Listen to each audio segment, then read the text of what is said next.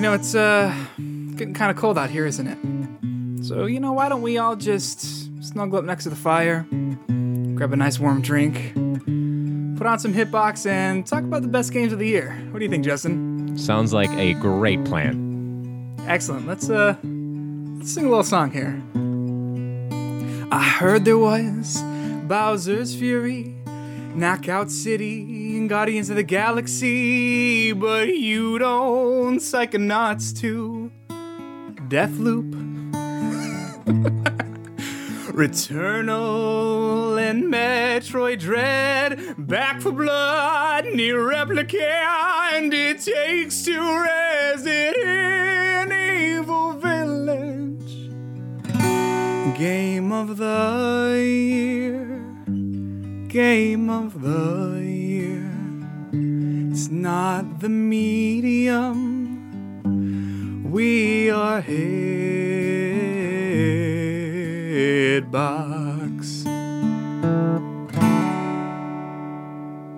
It's Hitbox. What's in the fucking box?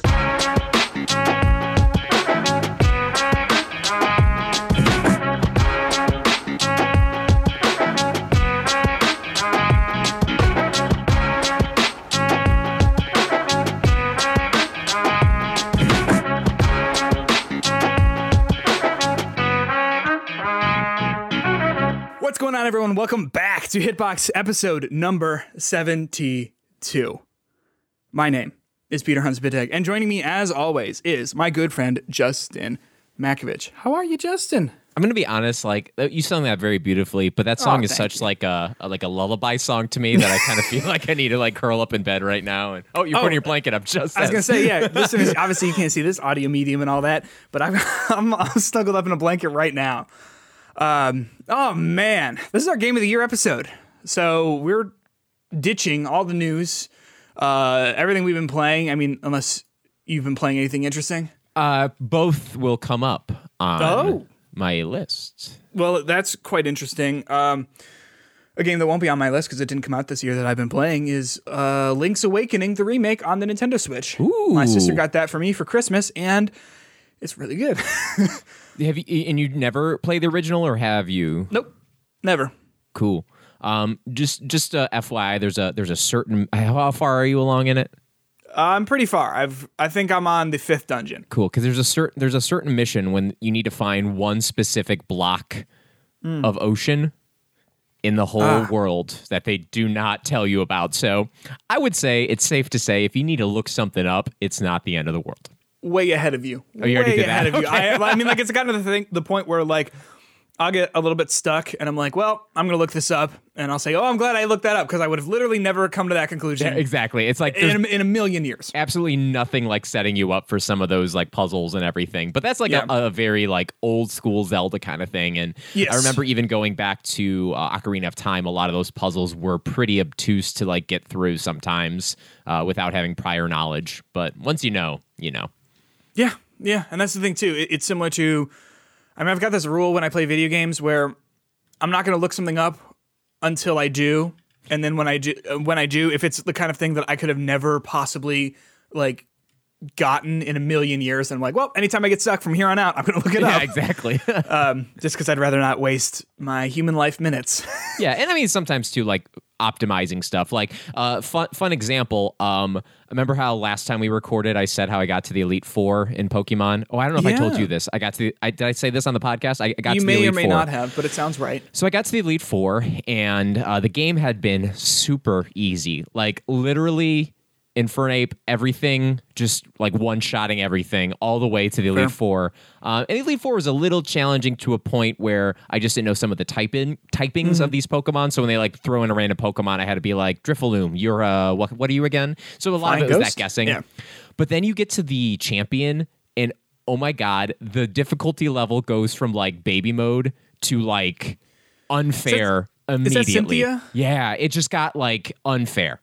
I think, to my knowledge, it's not Gardevoir. What's the Pokemon that's big? Garchomp? It's like a shark. Garchomp. To my understanding, that's, I think, one of the hardest Pokemon to beat in the whole series. Yeah. based on like what it is and all that. Even like going into that, there had a couple of like the first 2 Pokemon that she sent out were both Pokemon I did not have a typing for. I did not have a fairy type move on my team, and I did not have a grass type move on my team. And like both of them, their only weakness was fairy and grass. So I was a setup to fail. So eventually I lost, and then I spent like 2 weeks just like, Rockying it up, like training in the Grand Underground, like getting those Geodudes that have their what is that stupid move that all the Geodudes have that really Sturdy? Yeah, sturdy, stupid sturdy. Yep. And then I go back there. I flew through it knowing what I needed to do, and then I got to that Garchomp. And let me tell you, all of my Pokemon were higher level than that Garchomp. Just But one it shot didn't him. matter. Garchomp was faster. Garchomp was stronger. I had a Garchomp on my own to be like, screw you, buddy. And guess what? Same Super level. effective. Yeah. Hers was quicker, still. Unfortunate. Yeah, and that's killed rough. mine in one move. So Did you do it? Did you beat it? Oh, no. still working on it. It was all the training, and then I was on the play home ride for my vacation, and then I was like, all right, this is the time. I'm gonna go through this Elite Four, do it, and then we landed, and I lost, and I was just like despondent. Yeah, there's really nothing more embarrassing for me personally than a Pokemon loss. Because it's like, not necessarily if it were against another person, Right, but right. if it were against just a random trainer, because it's like Yeah. hitting a gutter ball and having to turn around and be like, hey. There was a point know? where the only way I was like staying alive, I was down to my last Pokemon, and I kept using full restore, and I was like, if I have enough full restores that they run out of moves, then stall I out can the survive PP, this, yeah. and they could just struggle it out. But no, I didn't have enough. I only had like 15, and by the time I finished using them, I'm like, that was a lot of money just to waste on this. Gotta go all strategy. out for that last battle though. But But I swear she had 15 full restores she used. Whenever I got one of her stupid Pokemon down to like red, she just used a full restore. Like literally rough. 6 times in the battle. Frustrating. that's rough. Well, I hope you get it, Justin, in the new year. I mean, This is our Game of the Year podcast, as perhaps my singing clued you into. We're gonna go at it. So this year is gonna be different than how we did it last year. Last year, while it was interesting in my opinion, I think it could be even more interesting. Last year we sort of just read out our list and counted up. We assigned arbitrary points to like, whatever our first place one was. And so I think because Last of Us 2 was both of our first, it won by a shocking margin. yes, it was Like, not even close. yeah. But this year we're going to do it a little bit differently. I have my own personal top 10 list. Justin, you have your own personal top 10 list, and then we are going to merge them together to make the Hitbox top 10 list. Now, you might have a game on your list that I don't have on my list. I That bet I do. I bet good I'm money going to I say do. you Strong probably money. do. Yeah. The medium. If that's on your list, I'm going to scream. But like okay, let's say the medium was on your list. Let's say you had it at number 1, but it's my least favorite game of the year, right? That's not true, but let's say it is. I would highly argue that it should not be on the list, but because it's on your list and you feel that strongly about it, I would say fine, let's give it a number 10, right? Or even if it were like just here's a little spoiler, Ratchet and Clank Rift Apart, not on my top 10 list. But let's say it's on yours. Doesn't mean I don't think it's a good game. Doesn't mean I don't think it belongs on the top 10 list, but we're going to talk about it, not argue it out, because I think you and I get along Yeah. and have similar views on these sorts of things. But we'll talk it out, duke it out a little bit, and then we're going to take our top 10 list to regionals. I don't know when this episode is going to be coming out. I assume in the next few weeks here, but we are going to be doing a crossover episode with our friends at Button Mashing 101, which is on Spotify and iTunes and everywhere else you can find podcasts. And we're going to be getting together and using our top 10 list. They're going to be using their top 10 list, and we are going to come up with a top 10 list between our two podcasts. So look forward to that. That'll be coming out at some point after this episode, which should be out on the 29th here. Justin, are you ready to get into it? I'm so excited to talk to you about this. Yeah, I'm super excited. Do you want to go first? I'm so curious as to what you have on here. I am also, I bet there's a couple of games that you might be expecting are on my list, but are not going to be on my list. I'm sure that's going to happen, but I'm going to start off with number 10, and this might be a shock to you because I think this is a very good game. But my number 10 game on my Game of the Year list is Nier Replicant. Wow. I'm excited. Nier Replicant is on my list. It is not in the 10 spot. Tell me about Nier Replicant. So I love the Nier series from when I started playing Nier Automata. Automata. I think you're forgetting like a second. There's another syllable. But I enjoyed that game so much, and I think one of the things that really got me into that was the way the storytelling was done in that game. I think that game was superb in so many levels of being such a good, unique take on storytelling, how you had to play through it multiple times and how to do all of that. So when I came in and played Nier Replicant, it was like kind of going back into that same world and like just, putting on an older version of the pair of shoes you like. And I felt comfortable in that world. However, ultimately, as much as I love that game and enjoyed that game and put 40 plus hours into that game, played through that game, three and a half times in order to get all the endings and the platinum for it. The reason it's number 10 on my list and not higher is because I do not think it was as rewarding as Nier Automata. That's it. There you go. Nier there you go. I got there. It wasn't as rewarding as it was in Nier Automata to play through it as many times as I had to put into it. And I think while in Nier Automata, the 30th hour was significantly better than the first hour, Nier Replicant, the 30th hour was significantly worse than the first hour. Sure, because you're playing it so many times. Yeah, and you just like there wasn't enough given to you by the end of that story to really like take it home from me of being like, all right, yeah, that was a good payoff here.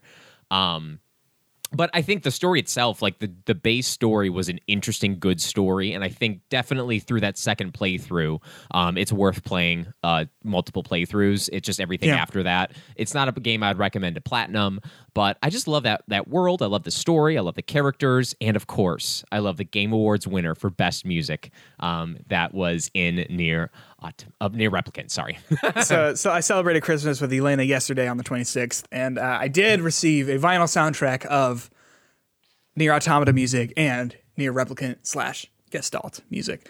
I completely agree. Well, I will talk about my feelings on the game when it comes up on my top 10 list. So far, an uncontroversial pick, I'll say. We're looking good right now. And I think it was a game that we both liked. Did you play Nier Automata this year? Yeah, I played it before Nier Replicant, and I want to play it again because I really like it. Like it's one of those games that like I just am always thinking about. I think it does a lot of really cool stuff, and its storytelling is really interesting. And the fact that the third canon Nier game, because also the whole thing with Nier apparently is everything is canon. So Makes like sense. Checks there are out. stage plays, there are like there's an ending that's found in like a photo book or something like that. And it's all canon apparently.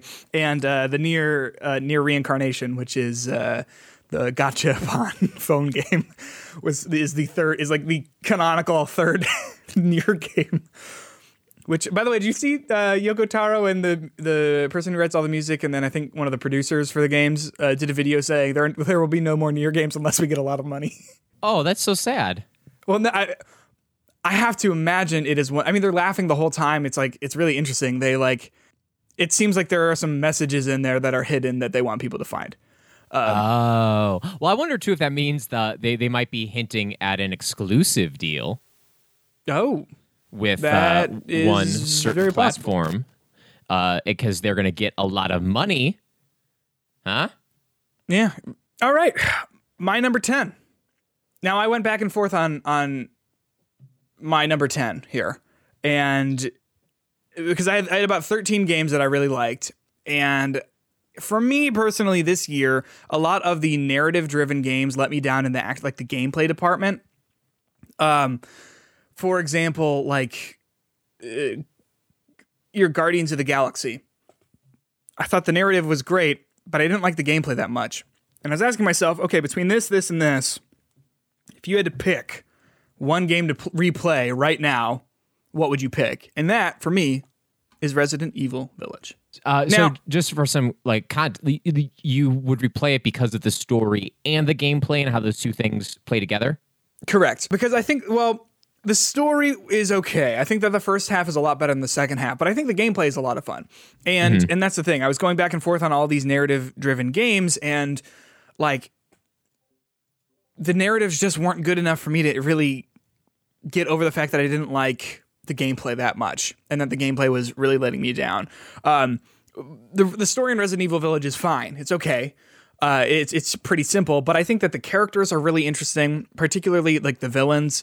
And I think that it's changing things up enough so that it never really feels boring, in my opinion. I think it kind of gets a little boring towards the end as it's just like mowing down all of these enemies. But I think that, especially in that first half, there are so many memorable moments and so many memorable characters and ideas that come through that I really, really, really remember even, all these months later. Whereas with some of those other games that I liked, but felt okay on, I just don't know if I'm going to really remember them in the way that I'm going to remember Resident Evil Village. It's got a good loop too. I mean, I think that the shooting feels really tight, and the weapons are all satisfying and stuff like that. Yeah, I think this game was a big surprise to me, specifically because I came off of last year, or I came off of playing Resident Evil 7, and I was really disappointed with that game. Disappointed is the wrong word. I didn't feel compelled enough to keep playing through it. And it was a fine game. It's not like I hate Resident Evil 7. I just didn't like it as much as everyone else did. Yep. And when Village came around, I was kind of like at first being like, the reviews are just like 7s and 8s. People aren't like in love with this game. I could probably like pass on it for a little bit. But, I got to say, thank goodness for the library, because getting that game at the library was like the chance I needed for me to play it. I didn't have to invest in any money. I didn't have to do anything. I just was at the library, put it in. And I'm not saying that this is not a game that is worth full price or even $30 or sale thing. Like, it just, like, for me, it was a barrier because I'm like, I don't know if I want to put money into this game I actively did not enjoy playing Resident Evil 7. Right. And then you get to Village, and it was, from the beginning, I was just engrossed with it. I love the quasi-open world nature of it. I love the story behind it. I even like where the story went. I know a lot of people did not like the whole first person. Oh, by the way, we're spoiling the fuck out of these games, right? Correct. Unfortunately, if you haven't played these games, I would turn away. and go on. But like when the whole section happens with Chris Redfield, I was just like, whoa, like it was. I enjoyed that. It was a fun little narrative like jump for me. Well, it's really interesting because it's like, well, where's this going to go? Because it just it takes such an interesting turn. Yeah. No, I think that pound for pound, I would say this is one of the year's most entertaining titles. But I think that it falls short in the second half in terms of keeping that interest level up, and it starts to be like, oh, I'm just doing the same things, especially when you get to that factory and sort of from there on out. But a good game in my book. And I'm also interested to see where it goes next, because it ends with the big title screen that says the father's story is complete, or something like that. Right, which is so you're gonna like be very like implies so many different things. So, right, you're gonna be the baby that got cut up in half in a million pieces. The daughter, I guess. Yeah, well, she goes and visits his grave, if you remember. Yeah, and she gets like driven away in a car or something. I don't know. And if she looks down, you see all the stitches around her still from when she was a baby. It just head, legs, torso. Resident Evil Village, number 10. Justin, what's next? For my top 10, I'm going to put the Golden Joystick Game of the Year winner, Resident Evil Village, as my number 9 game of the year. And I think so much of what you were saying kind of like is definitely a reason why I was really into this game, about how I felt like on a gameplay level, I would want to go back and replay this game. Yes. And I think the way they set it up, how basically after your first playthrough, by doing minimum side stuff, you can get a shotgun with unlimited ammo, which is like the awesome thing in that game, that it changes how you play through the game, but it makes it exciting enough. And I think the game is such a good job of making it feel like an action game, but still having your horror moments in it, that it's generally still kind of spooky to play through. The gameplay, the story, the everything about it, I was really surprised at how much I liked it. And as you said, the end of the story kind of was samey, or the gameplay of it was a little samey. I thought that once you get to the fish guy, like that area, I didn't think was really that interesting. And then I thought once you go to the factory, I thought that was like probably the worst area in the game, because it was just, interior metal areas and just shooting at these guys with like, metal arms and like atomic parts, or like, yeah. And I mean, to me, okay. the thing I liked was how each area with each boss was so different from the other area. That's very true. And none of it was necessarily the same aesthetic, and even the gameplay loop was a little bit different in them. You have the Lady Dimitrescu who is chasing you around in one. Then you have the area puzzles of the fish world, to the steampunk kind of elevator level exploring up and down of the factory one. There's another one I can't remember. So The dollhouse, man. And then the dollhouse section, which is like very different from everything else that you're going through and playing. I put this on my list, even forgetting about that dollhouse level, which was memorable. I mean, like, that's like the most effective like enemy in a game that I've played in a really long time. That was just like horrible in like the best way, you know, just completely horrific to and even how that whole thing like made sense, and how, you know, at the end when you eventually stab the lady who's controlling the dolls, and you do it in a very like, you know, a smart, interesting way. Like, it was just such a unique, and that's why it was kind of, I almost wish that was like the third area instead of the second one, just to like spread that out a little bit. But I just really enjoyed how whenever you were fighting another boss who were all super interesting from each other, it was just like a different flavor of that. And it didn't make anything get too old or samey, and it didn't feel like the boat section of Resident Evil 7, which was just kind of like, okay. Yeah. Yes. And I also really liked how the story itself wrapped up narratively. How right before you take on I guess it was the swamp, and when you're in that one room and it has all of like the library stuff in it. This was like the Chris Redfield's base. I forget where that was exactly. Are you talking about when you like sort of find out like what is actually going on? Yeah. I think that's as Chris Redfield, right? Yeah. I think it is like right before you like go through and like free Ethan or whatever or whatever. But like, I just like how, while you could easily miss that section, because I know a lot of people don't like to read stuff, I just like how they had it there for you, and you could read through it, find out where each of these people came from, find out what their motivations were. And I think each of their motivations as villains really kind of like made sense and were interesting. So by the time you get to the end of the game, which is, you know, by the way, batshit bonkers, as you have like a Transformers fight with a demon. Yes. You know, like to then like going in and going in that village that first was so scary for you, to like just mowing people down with your machine gun. I was pleasantly shocked with how great that game was, and how both spooky and action-packed and good narratively it was. And it really, I think, made 7 better by solving a lot of those narrative beats that were kind of left open. Yes, and I think it's a good sequel as well, because like I know you don't love 7. I really like 7. But like if you play those two sort of back to back, it's like, okay, well the first game is kind of a smaller experience, and it gets bigger towards the end. But like it's you know, you're running around a house with a guy chasing you, and like that's pretty scary. But you know, you don't have an automatic weapon or anything like that. And then where 8 goes, and you know, you do have those sections where you're, you know, shooting grenade launchers into crowds of werewolves and stuff like that. It feels, while that does feel crazy and wild and stuff, the escalation to there is really interesting, because exactly what you said, that first time you're walking around the village, it's freaking scary, man. And then you start just confidently running around it towards the end, because you end up understanding, okay, here's how to take care of the werewolves, and here's where good ammo is going to be, and I've got these different weapons. So I think it is a good... I think it ramps things up in a very satisfying way. Yeah. Good Justin, game. My number 9. Uh-oh. Death Loop. Okay. Okay. What's that? No, nothing at all. Just, no. It's a good game. Okay, interesting. So here's the thing. Like, Death Loop, you're on thin ice.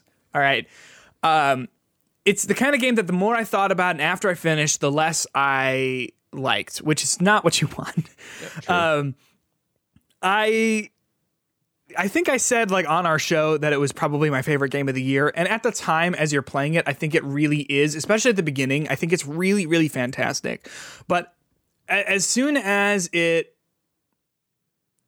sort of do that final mission, I'm trying to remember what exactly it was called. As soon as you do exactly what it asks you to do, where you kill all the visionaries in a single go, I had this moment where I was like, oh, that was it.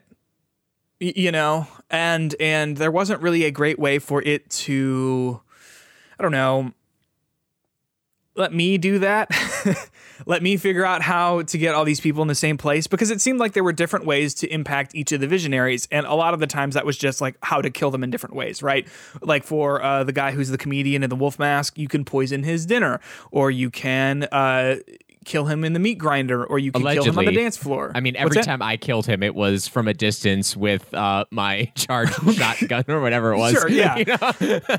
But like, I think that there were a lot of different ways to take care of them, but there weren't a lot of, I mean, there was only one way to go about that final plot. And so I think it would have been cool if it offered you a few different options as to how to do that. And then it would make experimenting really interesting. So like, okay, well, if I do this, he actually doesn't go there. He goes to this place. And then so it's going to be a different level when you moving on to the next stage of it all.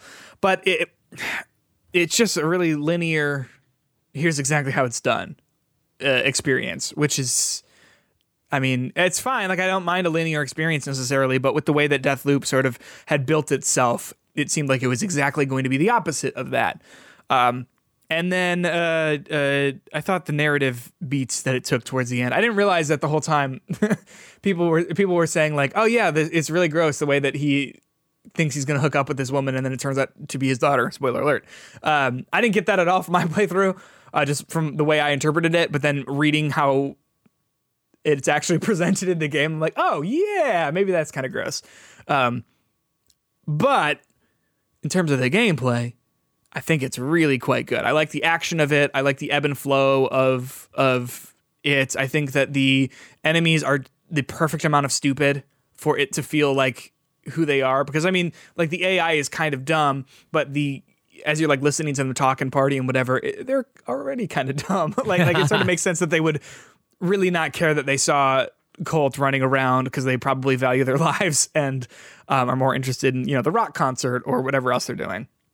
I also thought that the upgrade mechanics were pretty cool. I thought that the different powers were all really interesting and unique, and the weapons were interesting and satisfying. I wish that there were more of them, maybe, and more, you could make them a little bit more unique, or that you had to collect them for your runs so that you lose them each time, just to make it a little bit more engaging. Because I got to a certain point where I found the weapons that I liked, and that was just the game from then on out. But that said, I still think that it has a really, really strong first half, and then the only reason why I think it gets a little bit less interesting as it goes is because of how linear it gets and because of where that story sort of ends up.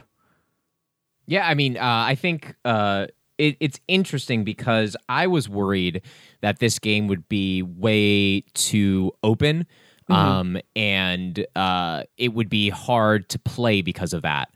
Yeah. So, like, I was aggressively not excited for this game when it was announced and like through the preview process and everything like that.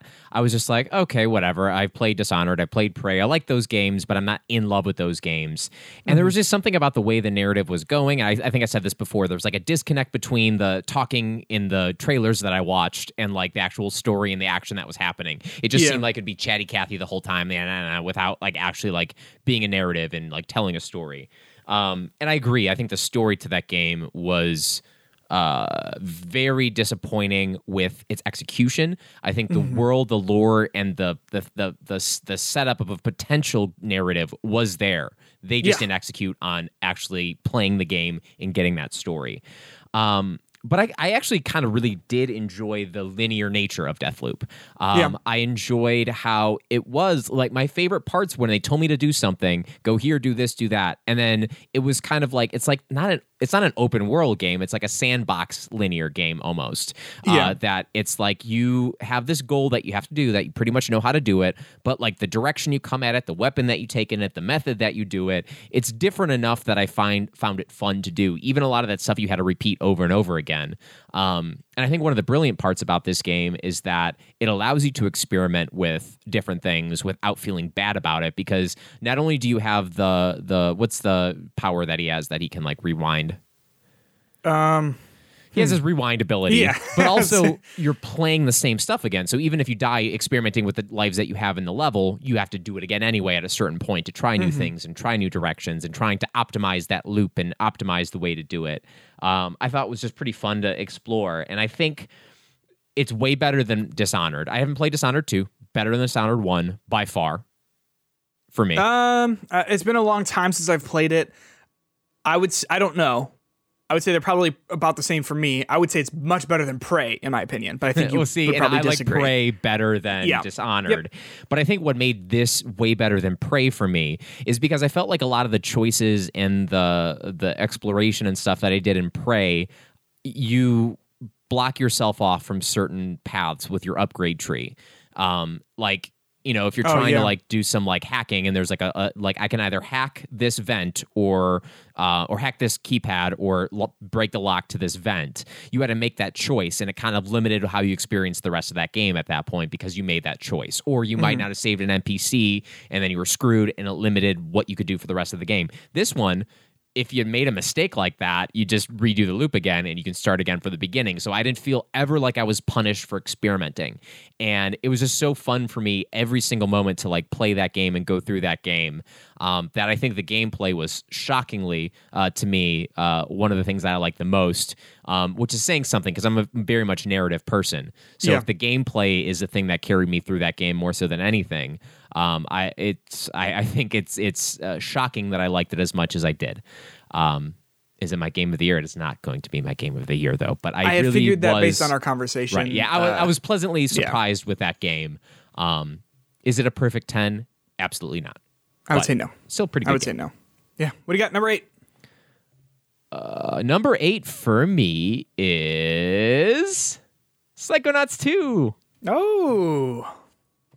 I enjoyed this game. I think it was when I replayed Psychonauts 1 this year to get ready for Psychonauts 2, and I was surprised at how well that game held up.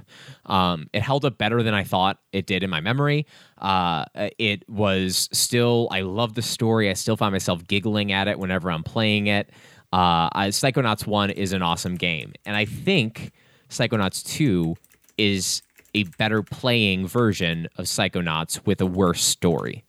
Maybe not worse story, worse like individual. I think worse story. I would just say worse story. Yeah. Yeah. I think the strength of Psychonauts 1 was how each of the levels was so unique from each other.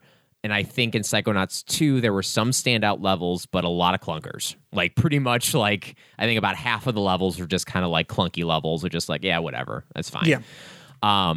But I enjoy the humor. I enjoy the characters, how they introduced all these new characters in a way between your family and making you care about your family, to the new cast of the the young youth cast that you got to join. What were they called? The youth cadet or the interns? Interns. Yeah. Yeah. And then also like getting to meet some of the parents of the characters that you met in the other games, and like having those characters fleshed out, and really getting to get just a lot more in that world. To me, it was a much bigger experience than Psychonauts 1, even if the largeness of it wasn't necessarily better than what I had in Psychonauts. What I really liked about Psychonauts 2 is that, like, you spend so much time in Psychonauts 1 hearing about the Psychonauts. Yeah. But you never really see them. I mean, you see the, not the teachers, but the, like, the camp counselors and whatever. But it's always sort of experienced on the outside. And then when you finally get to go to HQ, it's like, whoa, this is kind of cool, you know? Yeah. And you get to see those things that you've sort of talked about a little bit. I thought it was probably the funniest game of the year. I'm trying to think. I thought a lot of the like mundane dialogue and like the more clever stuff really landed for me. Yeah. As opposed to just like, it's a joke about bacon. Remember when bacon was funny? It's like, you've been in development for a long time, huh? Psychonauts 2. I also I think on our episode talking about it, we had said, it's kind of weird. Elijah Wood is just this random throwaway character. Oh, no, he's the villain. Yeah. It turns out that guy's the villain. I did like Psychonauts 2, and I think its art direction is so great, and the level design, I thought exactly what you said, was so great. It's just that the narrative didn't really hold up with a lot of... the narrative wasn't as good as its like level design and things like that. And the gameplay is perfectly fine platforming, but it's the same exact gameplay from the first game, essentially, which is not my favorite. It's not terrible, but it's definitely refined. But I did like Psychonauts 2 quite a bit this year. Yeah, and I think with actually the gameplay, I think it was a tighter experience, a tighter gameplay, tighter controls than Psychonauts 1, and they fixed a lot of those issues. But I think this game focused a lot on combat, a lot more than the first game did. I was Yes. shocked at how little combat was actually in that first game. But then you come to this one and there's so much more combat, but the combat is so boring. It's not interesting. Yeah. And for something that they really seem to like be focusing on, for it to be so boring and so basic, it was a little disappointing, I think. And I think they could have had more fun with the combat to have like better dodge rolls and better things that to actually would make it feel like a good action platformer. Instead, it was like a platformer with button mashing elements, you know? Well, I think that, like, exactly to your point, if they introduce any new combat stuff, because the problem is, for me, it was just the same combat from the game that from 2004 or whatever. No, not 2004, maybe 2007, Sure. 5, I was in 6, high school, whatever. I think. Yeah, so you know, it's just the same, which it looks nice, but unfortunately, it's all the same. It's pretty much all the same powers, and even the new ones don't really get use in combat all that much, if I'm remembering correctly. So, yeah, I agree. I like Psychonauts too. And some of the emotional moments that they had in that game were some of the stronger emotional moments that I've experienced in a video game this year. Like the highs were super high with that, but it just did not pan out in a way that by the end of it, I was like, I don't really care. And this seemed to really build up quickly with this escalation, and like it just didn't hit for me. Well, we talked about how, like, you spend so much of the game going, where is this going? And then you go, oh, okay, here's sort of where it's going. But they have you do, you know, a bunch of different brains to get to have a bunch of people come together to do one thing. Yeah. And then they realize, like, oh, we didn't actually explain this very well. So you have to go on a cart ride, like literally like a museum ride of like, here's the story. Here's actually what happened. And now, while that's a unique concept, I wish that wasn't the only way you delivered the plot to me. Right. That could be a great way and a great joke to catch people up who maybe weren't paying attention. Yeah. But so it goes. Oh my gosh, like Helmet of what's the Helmet guy, Jack Black's character. Jack Black. That was great. Oh my god, that was such a good moment. And then about like how he felt like everyone had just abandoned him and left him there, and like that was such a good payoff. But that was like halfway through the game, and then from there it's like the rest of the he turns. disappeared. Yeah. 100%. But again, loved it. Fun looking game. More of a game I liked. That's why it's on my top 10 list at number 8. I totally get it. My next, Persona 5 Strikers. We all saw this coming. I mean, did we? It's really good. I'll say this: it's really good. As someone who doesn't really like Musou games, I had a lot of fun with it. It is more Persona 5, but in a different way, which I think is cool. I probably would have liked it better if it were just straight up the gameplay, the turn-based gameplay of Persona 5, but what can you do? It was nice to revisit those characters and see sort of where they ended up after all of that. And while I think the story is, at the end, turns into, well, we have to go fight a god again, which I don't think it needed to be. Yeah. I do think that the story was good for someone who really likes these characters in Persona 5. And I think that if you've never played Persona 5, you shouldn't play this game because it's literally just not fan service in the traditional sense, but it is just, were you curious about how all that wrapped up? That because it never really went into that in the original game? Well, here's a little bit more of that. So I would say that in most years, Persona 5 Royal would probably be on your top 2, right? Yeah, it's interesting. Actually, now now that 2021 is over, I've caught up on the games that I didn't play from 2020. Your Ghost of Tsushima's, your Persona 5 Royals. That would have been probably 1 or 2 from last year. I mean, we're talking about like better than Last of Us. Potentially, right. Ooh, if I had to really interesting. sit down and think about it, yeah. So with that in mind, if they had the same gameplay as Persona 5 Royal and Strikers, is the story or the characters, is that enough to make it that level? No, because all of the character development that happens with the big cast happens in the first game. And so they sort of are all like, they all have like tiny little mini arcs, but it's not like enough to really get you there. Yeah. And it cuts out, when I say like the gameplay of the first one, I'm just referring to like when they're in the metaverse, because when you're in the real world in Persona 5 Strikers, I mean, there's just nothing to do really. like the bond system that you have in Persona 5 is not really there. There's kind of like a thing with it, but it's not in the way that it was before. There's no like time management. There's no like smaller activities to do.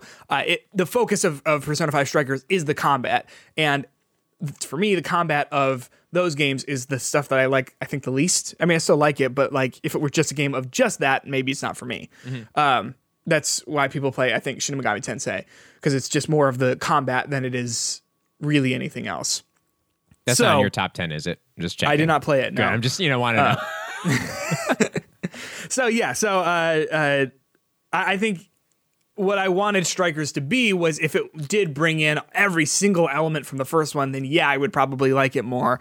But it would also just be exactly the same as the original, which more is not always better, I'm just gonna say, with that addition to your list, your game of the top 10 list is a hell of a lot more Japanese than mine is going to be this year. I'm just gonna throw that one out there. I have a lot of Japanese games on here. Yeah. I was surprised. So, and I don't know if this is going to be a spoiler over here, but the only one I have on my list is Here it comes. Nier Replicant. Oh, interesting. Oh no, and that one almost didn't get on my list. Oh no. Okay. Interesting. So what's your number 7?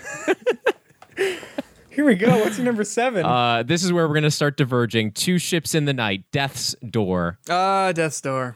I was really impressed with this game when it came out. I kind of bought it on a whim, and for me to buy an Xbox game without Game Pass is, I think, shocking enough. But it really kind of just from everything about it, from what people were saying about it, from the preview cycle, how it looked, it really got me interested in getting this game. And what else did this studio make? Were they the Titan Souls? Titan Souls. And I played that game and it was fine. I mean, that's a boss rush mode. It was like, all you take all the parts I love about Dark Souls, the exploring, you get rid of it, just have the boss battles. Not one of my favorite games of all time.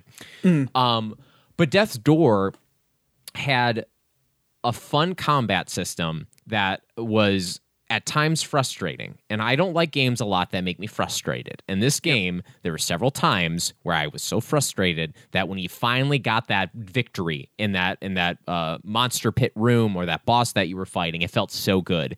And I didn't really have another experience this year where I got frustrated like that and I came out on top and happy with it like this game. So you had that part of it, which made it great.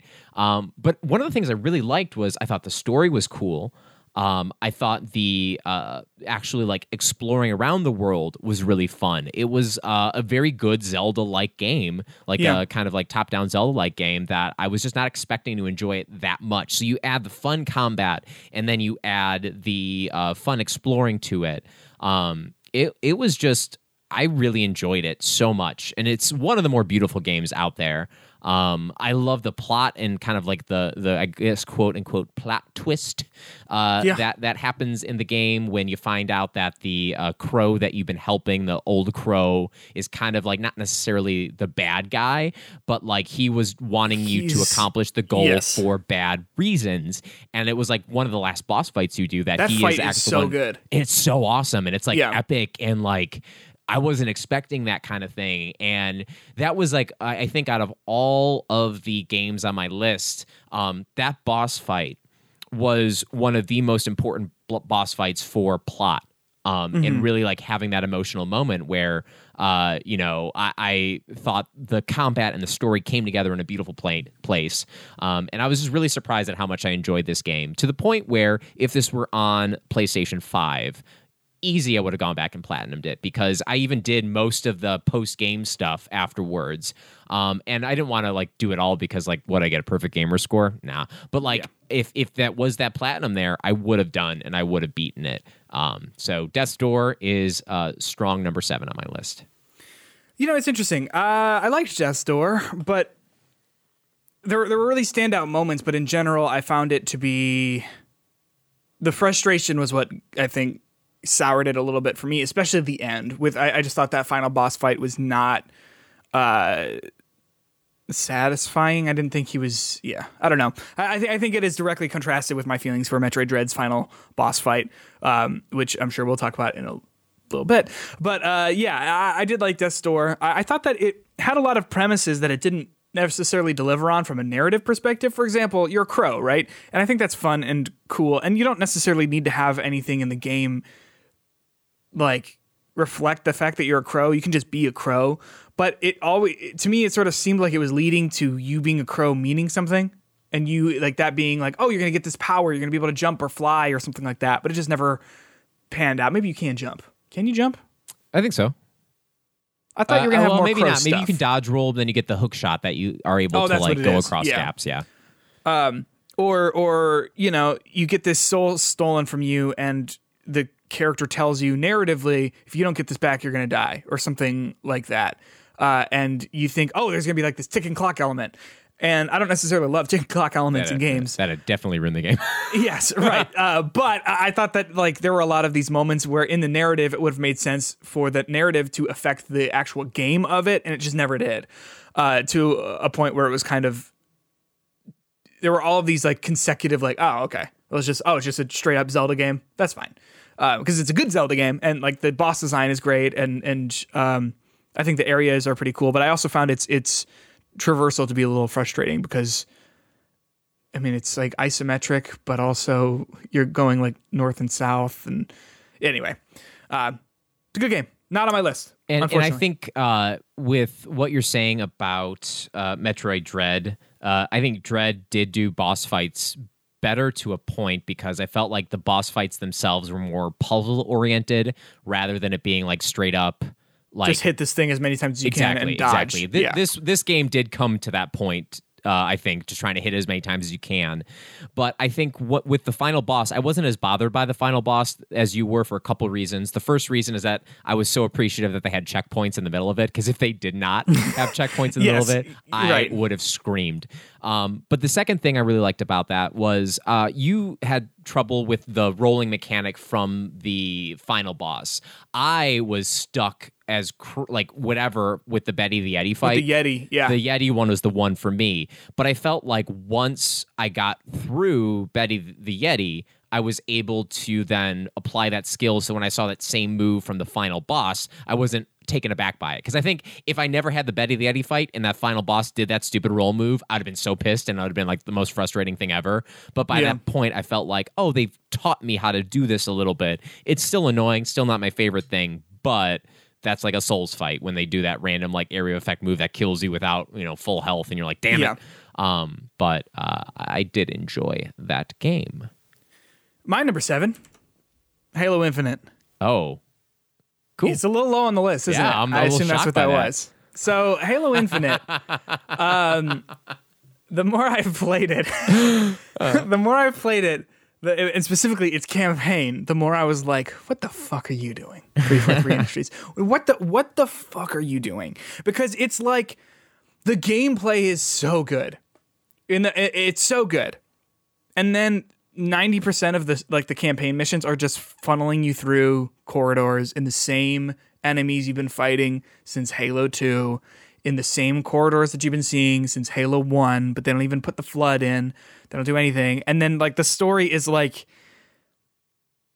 it's bad. I mean, it's just it takes all of these beats that like I guess I was waiting to hear about like what happened with Cortana, and they're like, oh, it's just like she died. Oh, like was it cool? No, not really. Oh, okay. Is there anything else you want to tell me about? I don't know. Like it was completely unsatisfying, and the end opened it up to be like, I mean, obviously they're going to be doing more games from what it seems like, but it just never came together in that way for me. And I don't think that, so its open world was cool, but it never used the fact that it was an open world game to its advantage in its campaign, ever. I mean, ever. Because Halo games have had open levels, like that are, just big, expansive levels that weren't open world. But this game was either you were in the open world doing open world things, or you're in a level shooting guys in a corridor. That said, that gameplay, that grappling hook, that hook shot is so good and so satisfying, and it's so fun, and the way it translates into the multiplayer is so good. That despite the fact that by the end of the campaign, I was like actively mad at it, not that's strong words for a franchise that I I liked as a kid, I guess. But it just wasn't. It felt like by the end of the story, I was like, who is this for? Because people who loved the 343 games, they did those people so dirty. People who were coming back who loved the Bungie games, they did those people dirty in the sense of like nothing from past Halo canon really matters at all. Because they said, okay, we've got this storyline going on that's kind of interesting. We're just gonna shut that down completely entirely. And like any of the plot threads from Halo 5, from the other Spartans and stuff, completely gone, completely missing from the game, not even mentioned. So, yeah. That said, the gameplay is fantastic, and the multiplayer especially is so good, and I'm having a great time with it, and I'm continuing to play it, even having finished the campaign and stuff, which is sort of when I fall out with a lot of shooters.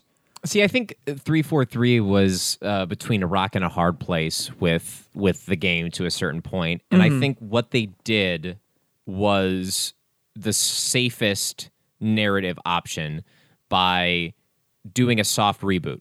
And I guess. And I think, I don't know if the answer would have been to finish the narrative of Halo 5, because I think that would have required people to play Halo 5, and I think most people agree that Halo 5 was not one of the stronger Halos story-wise or in general.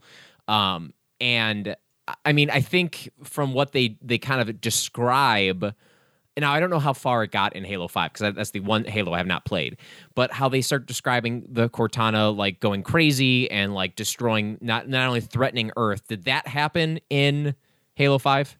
So she goes crazy and she says, all right, all the other AI, why don't you guys come with me and we'll just leave humanity to go do their thing, and then we'll kill all of humanity who is like making us we were just like servants to you. We'll just kill you guys. And then that's where the game ends. It ends on a cliffhanger. And then in Halo Infinite, you like hear stories about, oh yeah, remember when we fought in Sydney Harbor? And Master Chief's like, yeah, it was kind of cool. So that happened like, in Halo 5, the Sydney part. No, you just hear about this fight that happened against Cortana and her AIs, and you just never see it. And then you say, well, what happened to Cortana? Oh, she kind of died off screen. Oh, okay. So, I mean, I would say I might. Because I think how they handle that is they kind of tell you what happened in between the two games, but they don't tell you what happens after that in between and right before Halo Infinite starts. Like, and I think when we were talking, I was figuring when I started the game, I was a little confused story-wise because I figured I needed to play Halo 5 in order to understand what happened at the beginning of Infinite. But then once you said that wasn't the case, I was like, oh, okay, well, I guess I'm just kind of confused anyway. And then by the time they kind of explain what happened, like I knew Cortana was starting to go crazy by the end of 4, if I'm correct, right? And then 5 was more of developing that plot a little bit, right? Where it was becoming, she was going to be the antagonist. Yeah. For Halo 6 or Halo 5? For Halo 6. Okay, cool. And then she just didn't show up. I mean, she shows up a little bit, but like... So, I mean, they basically set that up with what happened afterwards without giving you too much, because they talk about how she threatened Earth, and then she destroyed the planet of the... I keep forgetting the name of that stupid... Not the Covenant alternate... The Brutes. The Banished. Yeah, the Banished. She destroys the Banished homeworld, starts that whole thing, and then somehow humans got on this ring with Cortana, and their goal was to destroy Cortana. And the Banished wanted to destroy Cortana to get back at them, and then the Banished and the humans were there fighting. So we don't know how that all initiated. We don't know necessarily all of those little details about how they started that. And I think maybe some people can go in there and read those stupid audio logs that sounded like sexual groans from the Brutes that I'd never want to hear again. But I'm sure someone can go in there and like fair. Dark Souls that lore. But I think, I don't know if like just picking up at Halo 5 would have been the best thing.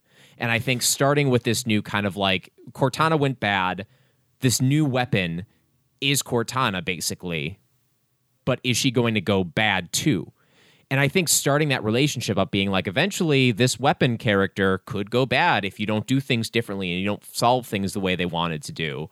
I think that's, to me, that's an interesting setup for Halo and Beyond, putting a period on what happened before, but now moving into the next part about Master Chief. How does he get back to Earth? How does he do all this other stuff? I'm interested where the story is going to go, and I think I don't know. I was, if anything, the story was one of my favorite Halo stories since Halo 1. Really? Interesting. Wow. I don't. To me, because I agree. I think there is a way you could do that cool of having Cortana be dead, and you just show up, and it's like, well, what do we do now? She's dead, right? But I think that you have to make the story about her, because it wasn't. Like the story was not really about her until the last mission or so. It was about taking care of the Banished, and even the Banished leader, the guy Atriox that they keep talking about, is also dead. Which again, I think there could be a cool story of Is like he now? I think he died. I think Cortana killed. I think that was. Then what's the post-credit scene with him in the time thing? Post-credit scene. Was there a post-credit scene? Yeah. I don't remember. It's like he basically is, I think, on that Halo ring well in the past. Like he just traveled through time, so he didn't actually die because he died off screen. Oh, I don't know. But what I'm trying to say is, I think there's a cool story that could be told about like everyone in this last conflict died, but the story would have to still be about that conflict, right? And picking up the pieces of all that. And you're right. The thing with the weapon being like freaking out because she realizes, oh, I'm Cortana. And she's freaking out like, I don't want to turn evil. Am I going to turn evil? Do you think, Master Chief? And like, the answer is no, not until you've got 7 years at least to be fine. And then you'll go crazy because that's how rampancy works in the Halo universe. But yeah. It's number 7 because it let me down in such a major way in the story department. But the fact that the gameplay is so good and that grappling hook is so good, and I think it really doesn't get old. And the fact that I put up with this horrible story and I still freed all the bases and I still, freed all the Marines and captured all the whatever, killed all the notable enemies and all that sort of stuff, I think shows that even though I, as a Halo fan who was sort of on the fence about things, I was still willing to put up with it because it's so fun to play, and I'm still dipping into that multiplayer still. I just feel like we're in an alternate reality where somehow I'm sitting here defending Halo. Defending Halo, right? Isn't that weird? Like, what's happened? Justin, number 6. I want to hear about it. Number 6 is... Let me... Dramatic. Drum roll, please. Marvel's Guardians of the Galaxy. Anyway, go on. So this was a game that I started before break, and I was a little tepid on it, I think. I think when I started playing it, the story was a little slow. That's because they were doing what they call setting up the rest of the story. Yeah. Go figure. But it was a little slow, and the gameplay was a little generic to a point where it was a little just like not great for me. Yep. However, by the time you get to the end of that game, and by the time you get to, I would say it's the time when you go back to nowhere, the second time. Which time? The second time. What happens then? When things kind of go bad? That's when you think you're going to stop it, and then turns out, no, actually, you're not going to stop it. They got Adam Warlock, and then whatever. When that started happening, the combat kind of opened up in this way that they started mixing enough enemies with each other that it just got to the point where I was like, oh, I'm actually kind of enjoying these fight scenes. Like, I'm enjoying doing the fight from motion to motion, and it was kind of just fun to do that. By the time you have all your Guardians upgraded, by the time you have that stuff, the combat became pretty fun. And the story itself was like, for most of that story, it felt like it was movie quality storytelling to me. Yep. And I'm even thinking about going to that near the very end of the game. You go into your quote unquote daughter that you find out's not your daughter, Nikki's time loop dream, and you are talking with her and trying to get her out of this time loop, and you have this just really massively powerful emotional scene about dealing with grief, and it's just two characters talking. They don't do anything crazy with like anything other than the camera shooting from Peter to Nikki and going back and forth. But that, to me, I was like, wow, that's like a really powerful emotional scene to have. And there's a scene too when you're trying to reason with her and you're saying how, well, I know what you're feeling. I chose the one, like, try to relate. So I was like, I lost my mom, and then she like stops. She's like, no, I already saw whatever. And they're like, you're not me. This is not going to help me by sharing your grief with me. Yeah. It was just a really like nice kind of conclusion to everything. And they do so many fun little things. And you were saying how you thought Psychonauts 2 was one of the funnier games this year. I would agree with that, but I also think Guardians of the Galaxy was pretty damn funny too. And it was funny with having like real emotional moments to it. And the humor never really felt like it was winking to the camera, with the exception of at the very end, not the very end of the game, the end of chapter 15, where you're doing your victory lap and you're like waving to all your fans, and then you slowly meet all the characters and stuff like that. And I was like, all right, this game is now straight up goofy, but like whatever, you just beat the game sort of. And so I thought the story was awesome. There was definitely some parts of it that I wish they spent a little bit more time with, a little bit more time with the Soul Stone, a little bit more time with what was going on with Nikki's hair. I didn't know about that. Why Nikki's did she hair? Yeah, she looked like Miss Marvel. Not Miss Marvel. She looked like Captain Marvel with her like glowing orange hair. Yeah, like she Kree. What does that make sense? Remember. That doesn't make sense to me. Why that was I don't happening. remember. It looked cool, but I didn't get it. So like there were a couple moments like that. But like once you beat the game, you get this really cool like journal. I don't know who wrote the journal, but it like basically talks about everything that happened in each chapter from I think Peter's perspective and like what happened. And it was just like such a fun way to go through the story after you beat the game. And there was just so much good about it.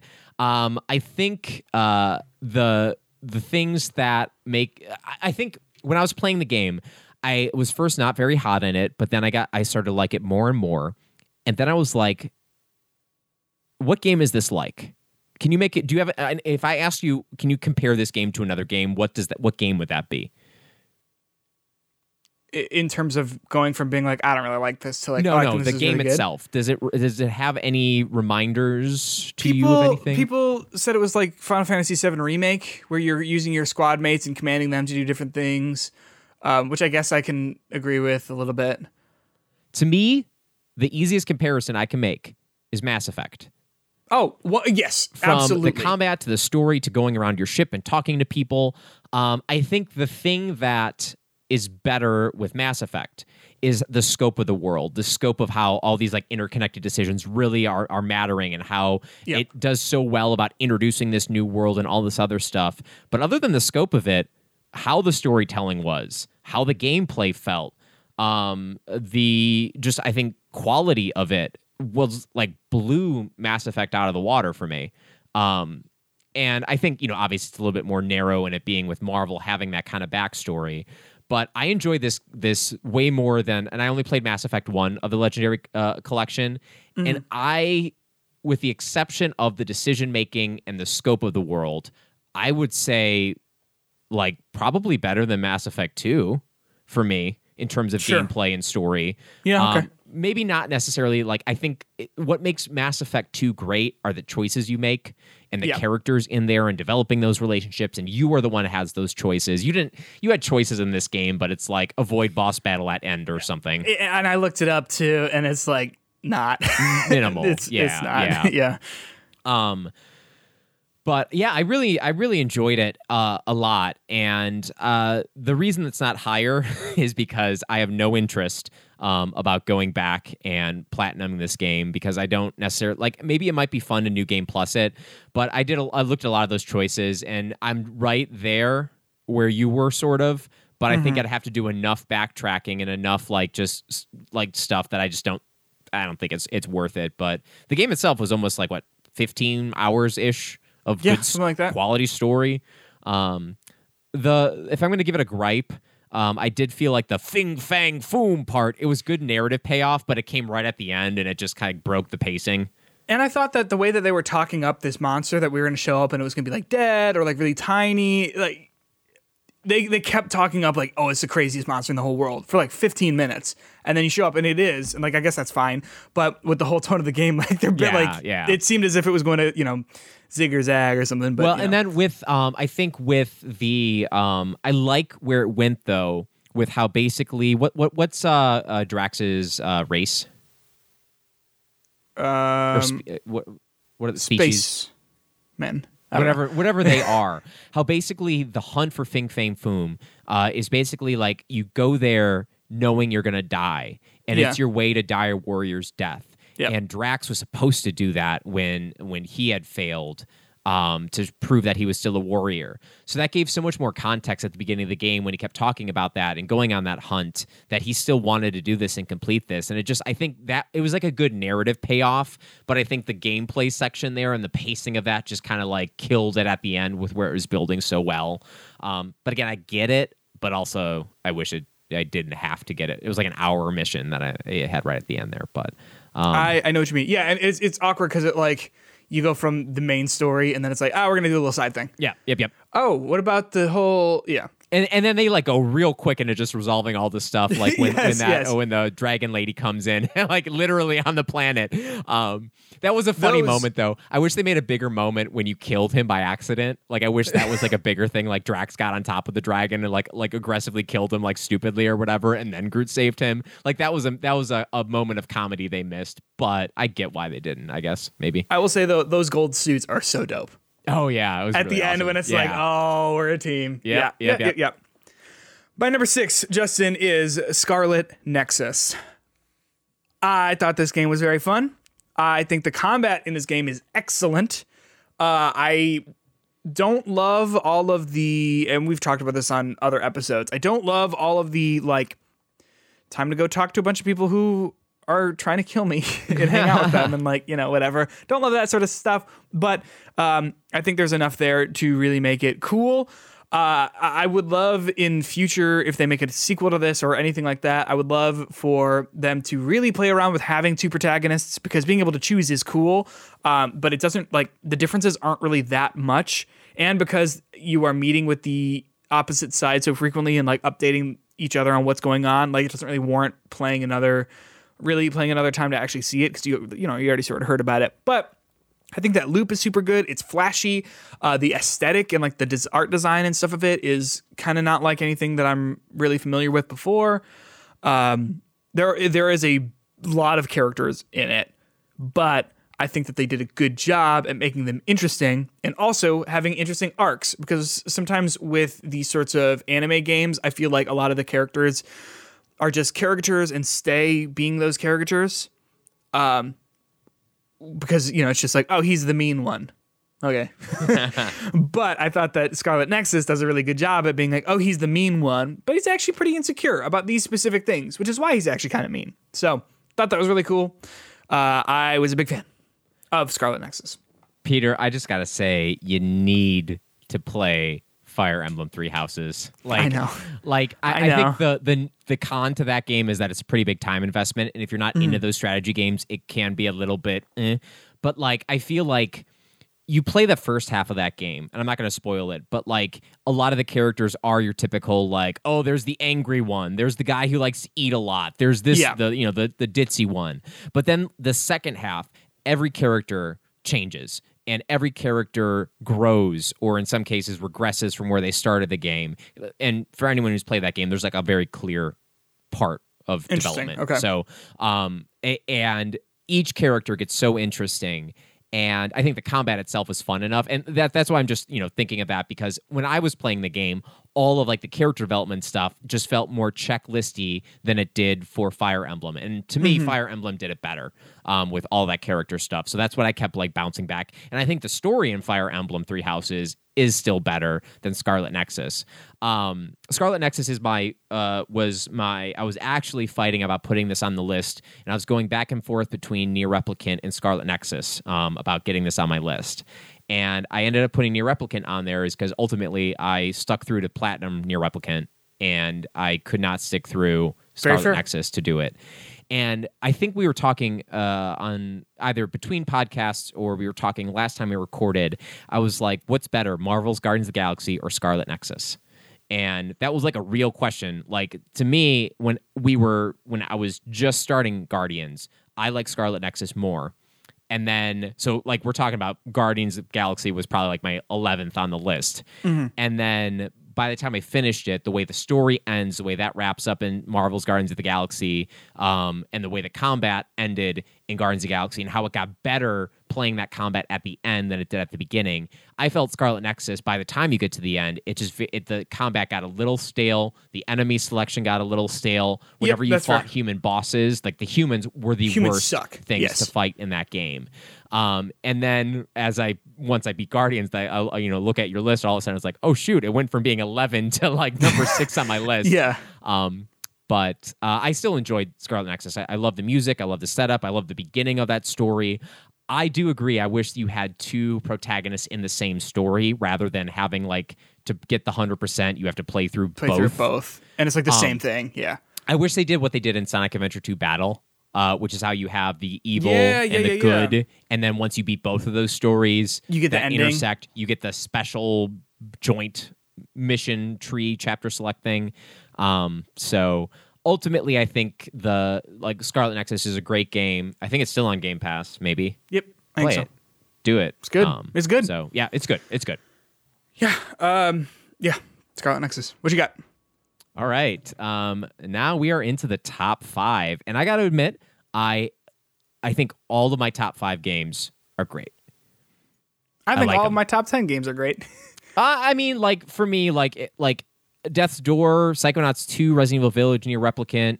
I think for me, those games are good games, right? Don't get me wrong, but like I think it's a very clear top and bottom half for me. I agree. Of games I like this year, but my top 5 are really good. Nothing great though. We're not talking. I don't have a Last of Us Part 2 on my list here this year. I also do not, but I think Anyway, but it's still a good top 5, and I think I enjoyed all of these games for different reasons. And my number 5 game, the first one, and by the way, we any of these games, maybe ask me again, maybe I'll play them more. I really do feel like most of them are pretty interchangeable for me. Having like this list is arbitrary, and if you ask me next week, I'd probably change things around just as I think about it more and whatever. But yes, I agree. But I don't feel like I changed my top 5. Like I the only one of my top 10 that might somehow like scoop in there would be maybe Marvel's, but there are way more cons to Marvel's than any of the next 5 that I have. So my number 5 game is a game we've already talked about on this list, and that game is Deathloop. There you go. And, just to add a little bit more to that, I enjoyed so much about this. I liked playing it. I was thinking about it between play sessions. I got a little bit addicted to it by just like constantly like wanting to come back and play it. I enjoyed the kind, like, it was a weird thing because about halfway through, this game became like one of those podcast games that I always joke about like just like putting out a podcast or doing something else while I'm just going through the motion of trying to get through some of the middle stuff. And I know that sounds like a negative thing, but I loved it. Like it was fun to just kind of experiment in that sandbox. I appreciated how it was linear enough that I never felt overwhelmed. But then like how you said, when you platinumed it, you were open to so many more things that this game had to offer than you first were like aware of, like how there was like more like ways you could go about stuff and like, oh, I would never done that, but I could have done that. And there's always like something different to do in it, whether it's the obstacle course or like the I think what's the level? It's the best level in the game. It's the one with the obstacle course in it, like the downtown area. Yeah, the downtown area, whatever that was. Is that called downtown, uptown, whatever? Whatever. That sounds right. Like that's like, there's so much in that. I think that level is like the best level in the game, and it's just so interesting and how filled it is and how small it is and how that level changes so much depending on what time you come throughout the day. And I think they all have that kind of variance that there's just enough there. I think from a game design standpoint, this game was impressive, and I've never quite played a game like this. It really took advantage of time loop mechanics in a way that made it interesting, and I never felt limited or rushed. Like 12 minutes, that was a game that you had the time loop mechanic in it, but I always felt like I was either waiting just in a closet for something to happen, or when I would experiment with something and I'd mess up and I'd miss something that I had to do, I was punished for experimenting. And not once in Deathloop did I feel punished for exploring and experimenting with things. And I was very impressed with this game and liked it way more than I thought I would at the beginning of the year. That's fair. I agree with you. Damn C, earlier comments. Number 5, Nier Replicant. It's a good game. It's a good game. It's really good. I keep thinking about it. I've been thinking about it for a whole year. Like turning over, like it was weird when you play it, but the more time you think about it, the more you really go, oh, that's kind of weird. And then when you hear, I mean, even when you think about like how does this connect to Nier Automata, which to me is a better game, but you sit back and you go, oh, okay, that's kind of interesting. And these small moments really connect two games that couldn't be set any further apart, and set any differently. I think there's a lot going on in Nier that I really like, and there are moments that make me emotional. And damn, that soundtrack really helps with that. But there are moments that make me really emotional, but it can also be funny and cute and very heartfelt, and all of it's good, except for some of the bad parts. As we talked about, getting those final endings, like I just didn't care enough to have to go back and replay it so many times to really see that final ending and things like that. But there was still, if I had the time, I probably would have, but good game. Yeah. That's all I have. And I think, I don't know if I hope I wasn't the one who dissuaded you from playing the game over multiple times again. No, it was the kind of thing where it was like time. I just didn't have the time. Yeah. The thing that, like, even though by the time you get through the 3.5 playthrough, the payoff isn't great, the cool thing is how it does fit so perfectly with Nier Automata. And how I got down that rabbit hole once I beat the game and platinumed it, when I started watching videos about things that happened in Automata that made so much more sense in the context of Replicant, and the same with Replicant, and how the stories just kind of fill in very interesting ways. Like, I can only imagine, like, you have that, like, Charlie Day meme with all, like, the different, like, plot lines being, like, traveled through between them. Like, it is, like, such an interest. I hope they were kidding about not making another one of these games, because, like, me too. I would be heartbroken. It's just, there are not games like this made. Yeah. And it's so great and so interesting. And, the more I sit on Nier Automata, that is probably one of my favorite games of all time. Yes. And I love it. And this game's good too. And that's the thing. This game is also good because it's in conversation with Nier Automata. Yeah. And because it sets up a lot of that stuff, but you can definitely see where this game paid off. Yep. All that stuff.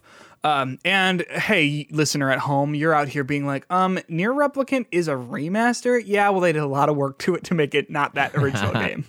I would say it is a significant improvement over from what I've seen of that first game. Yeah. Not even just visually, I mean, just like from the gameplay perspective and that sort of stuff. So that's why it's here. What is your number 4, Justin?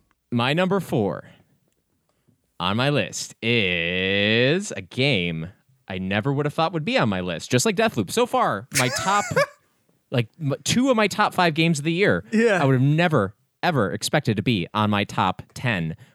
Yeah. Not even counting my top 5. And that game is Metroid Dread. Metroid Dread, or as Elena calls it, Metroid Droid. Yeah, good game. That's a good game right there. It is a solid game. And I was... It's not that I don't like Metroid games. I sometimes find games like that frustrating. I sometimes find games like that not just fun to explore and walk around with. I go back to my problem with Hollow Knight and how I constantly felt lost in Hollow Knight, and how I think the difficulty of Hollow Knight at a certain point, it was just too hard. You got too lost. It was just not... I felt like there was so much time I wasted in that game.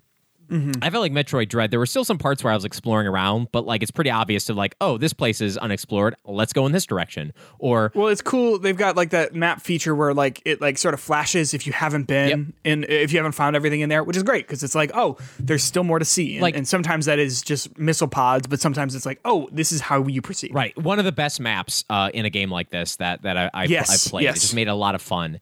And I really do like the Metroidvania kind of like exploring stuff. And I think that's why I liked Resident Evil Village, because that is kind of like you have these like different zones that you're going in and how you explore, and they're all interconnected to a point. So I do like playing those games. It's just I'd get frustrated with them. In this game, I was never frustrated for the wrong reasons. Like, I think there's times when you're supposed to be a little frustrated at some of these bosses that, frustrated maybe is the wrong word. It's challenging, and it's not like you don't get through it on your first time. And there's a couple times when I got to that boss and I was like almost done beating it, but then like something new happened or a change happened and I just messed up and I was like, damn it, I missed it. But I never felt like the game was being unfair. And how the game requires you to go through so many of the same areas several times, but they make it fresh every single time. So from the beginning of that game to the end of that game, it's just constantly different stuff happening. Plus, it's fun as hell to move around that game. By the time you are done... You're like booking it. Right. By the time you have all your upgrades, you are just flying around that map. You are feeling powerful, but never to the point where it's just like not like... it's... ending easier, obviously, but it's still like a good challenge to play that game and get through these areas and stuff. And and the bosses are just, I think they were so much fun because they were puzzles. And then that last boss is such a good boss fight because it's like a puzzle, but then it's also like the skill aspect of it. And I think the one thing that could get frustrating about that last boss fight is that by the time you get to that third phase of the boss, it's taken you a long time to master the first phase. Yes. Taking you a long time to get through that second phase. So it's that first, like, all those new movesets, it's rough the first time, but eventually you master the first and second one, so you can pretty much get through that immediately. And I probably could go back and get through that boss fight maybe in 2 tries if I would start it right now. First time to just refamiliarize myself with the controls. Well, actually, no. I don't know if I could do that because those controls, there's a lot to do in that game. A little wild, yeah. So I might but have that's to the thing too, right? Like for me, the reason why I think a game like this is challenging and satisfying, whereas other games that like hard games that people love, I just don't like really jive with, is because when you lose, you kind of go, oh, I guess I'm just not. I haven't mastered that mechanic yet, and the game goes, all right, master it. We'll wait. Like it's not like you get killed because I had no idea. Because you got killed from something random that you had no way of predicting and whatever, you got killed because you messed up. Yeah. And the game goes, that's fine. Just do it again. Just take it again. Yeah. What a good game, man. And I think I would have spent a lot more time in it too if it had a boss rush mode, where after you're done, you could just redo all those bosses, because for me that's the major highlight. Well, they do have a boss rush mode. It's called speed running it. Like when these people are speed running this thing and like beating the game in like an hour, I'm like, it's insane. Just stop. It's insane. That's not where I get my fun in video games. But the fact that this game can be speed run, and like if you know what you're doing, you can like book it through this game. I think that's cool too. It like extends the playthrough in that game, because I don't know if I want to play a new game plus or playing on hard again. I don't know if that's my That's not my fun, but there's definitely ways. Even I think I beat this game in 8-9 hours. I think there's still ways for people to go back and get that replayability and have fun with it. But I mean, even the story's great. It's cut down. It's basically 3 cutscenes, but like 15 lines of dialogue. Right. But they build in an interesting way. They create they add a lot to the Metroid lore. I say that with a laugh. I watched several lore videos on Metroid to kind of see where this placed in it. But they even do a good job, unlike certain games on our lists, Halo Infinite, about setting up what happened in the past games to get you ready for this game. So if you just come into it, you can go forward. And essentially this game is kind of rebooting it in a sense, right? Because it's the finale, and it's just whatever happens now is, whatever. Yep. So some great stuff. And again, I would never have thought this would have been on my top 10 list, let alone my number 4 game of 2021. But here it is. Yeah, weirdly enough, me too. Metroid Dread is my number 4. For all the reasons described. It's so good. And I'm as we've said, I'm more of a story guy than a gameplay guy, and this game is just that good that the gameplay made me just really, really get into it. Yeah, good game. Number 4. All right, what's number 3? I mean, I don't think I need to talk about it anymore because I agree exactly with what you said. What do you got? Number 3. My number 3 game of the year is another game that I would not have expected to be on my top 10 list. Number 3? Another game Wow. that I am shocked is even in my top 5, and that game is one that I was shocked was your number 7 game, Halo Infinite. I love this game. I think it's great. I think the Far Cry nature of this game, and I hate to like just limit it to saying it's Far Cry.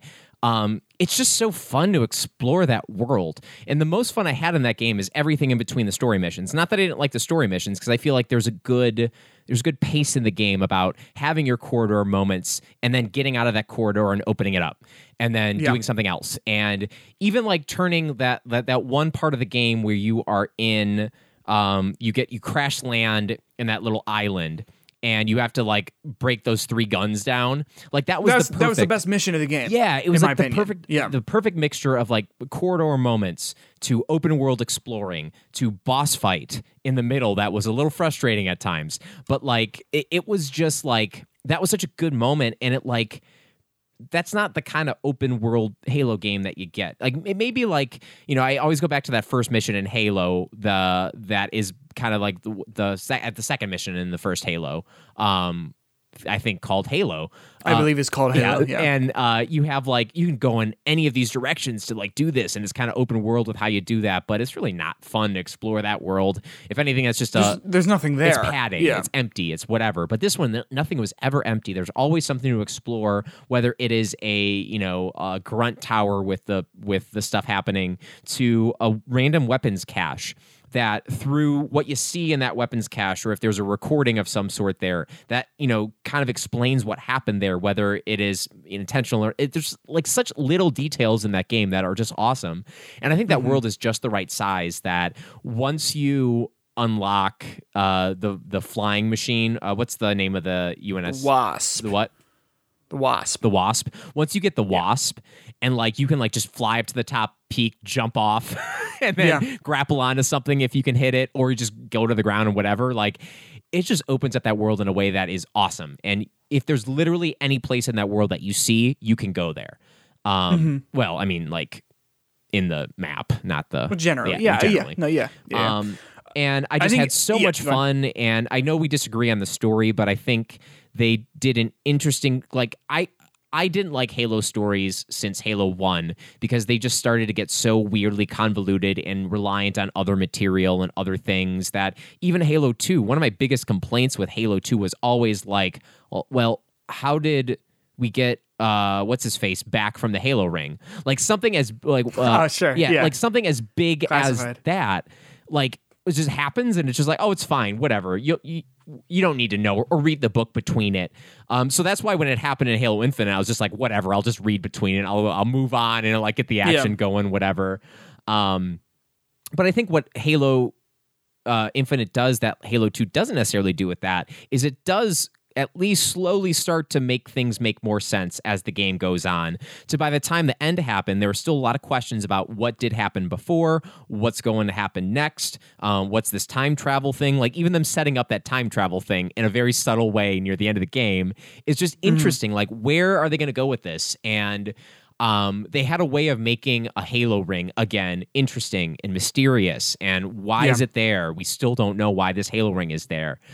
So I think this saved Halo for me, and I would have never thought I would have been looking forward to the next version of Halo as much as I'm looking forward to the next version that comes after Infinite, because this game was so refreshing to me, and I enjoyed it so much.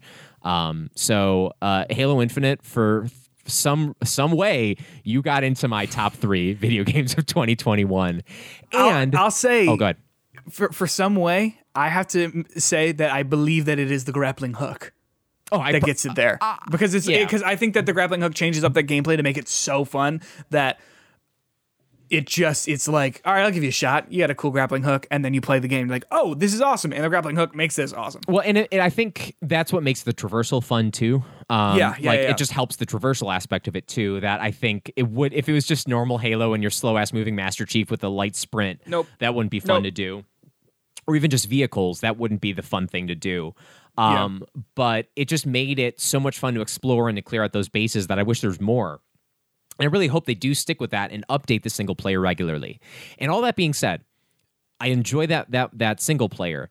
I barely touched the multiplayer, and I know people are loving the multiplayer aspect of it. And I know people are saying it's getting stale. There needs to be more maps. Some of the good maps aren't in rotation enough. They need more game modes. Well, that's only going to come sooner. So this game is only going to get better once you have the co-op come in, once you have Forge come in, once you have more of these updates come in. So the arrow's only trending upwards with this. And for this to be a top 3 game with me not even thinking about multiplayer, I think is awesome. And I think that just states on that this game, if we're talking about who it's servicing, maybe the campaign without the co-op isn't for the hardcore fans, but I think that multiplayer, that's for the hardcore fans. And that's a place where hardcore fans can at least, get those old feelings of playing Halo 1 in their friend's basement again.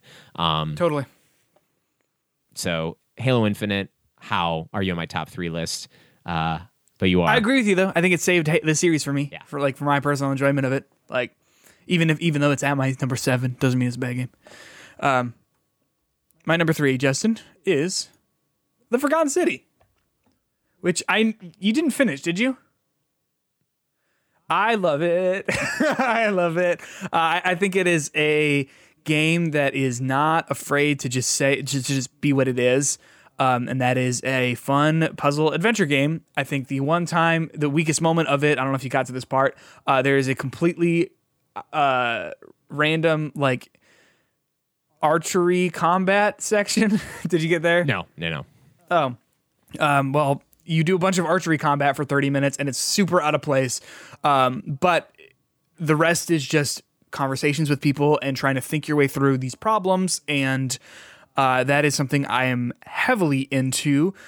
And on top of that, I think like it's well written and the voice acting is on point, and it's a time loop game that sort of makes you think that it tricks you into thinking that it's not really a time loop game, because the time loop is sort of inconsequential. Like I feel like a lot of these games are about breaking the loop and whatever.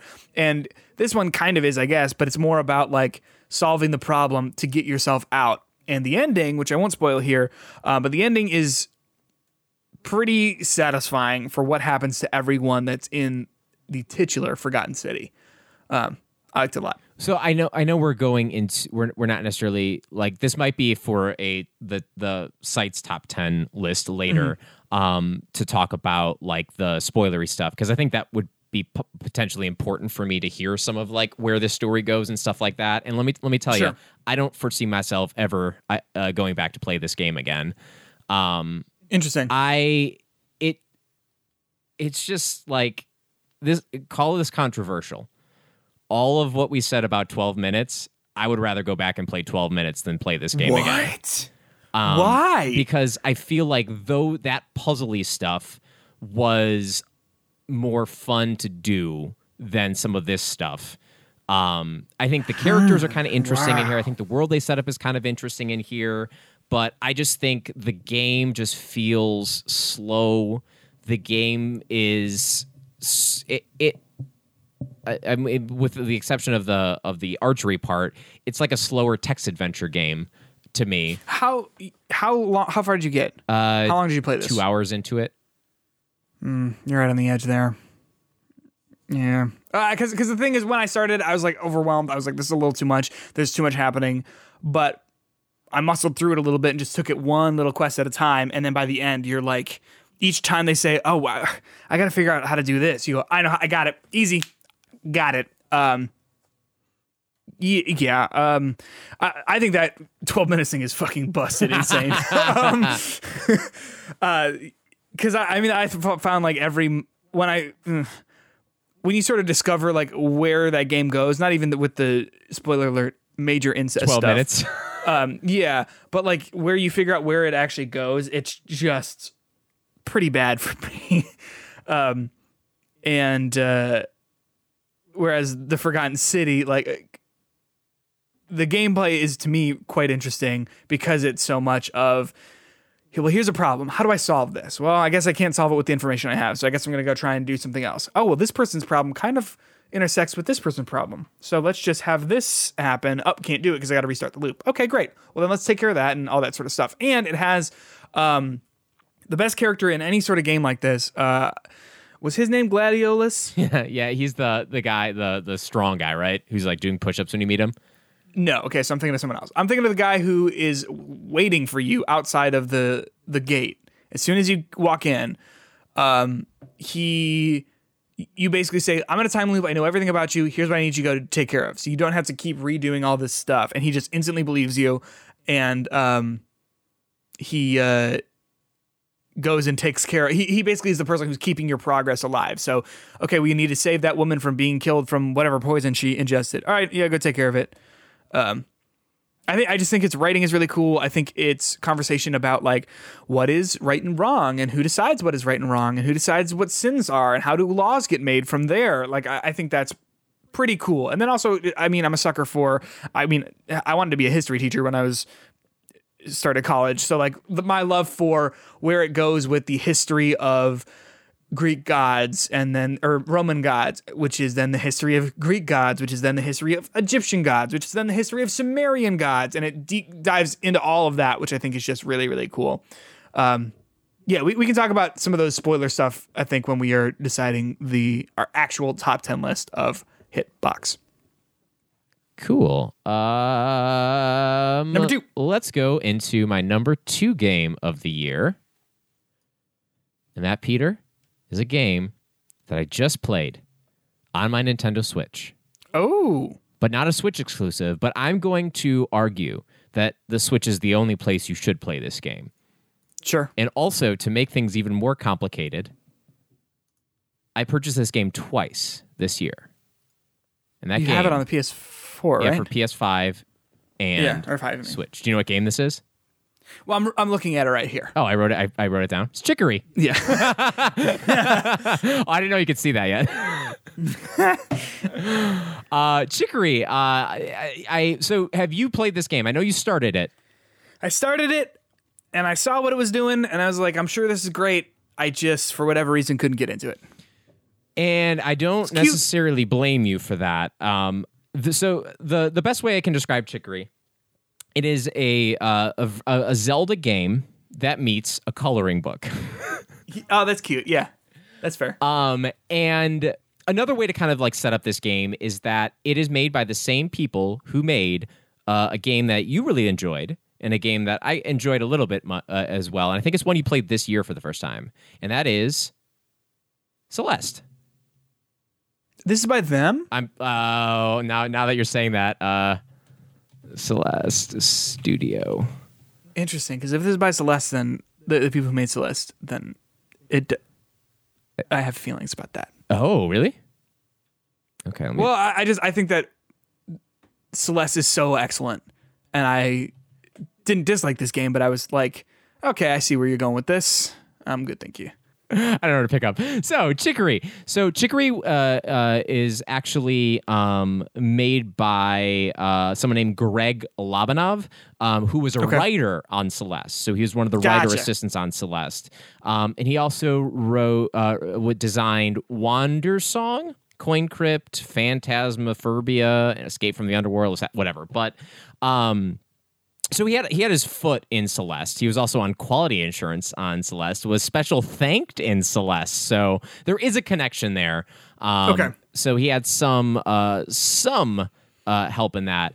But so the game is on its surface like a Zelda game where your tool, your weapon, your Master Sword is a paintbrush. And you basically control the paintbrush with your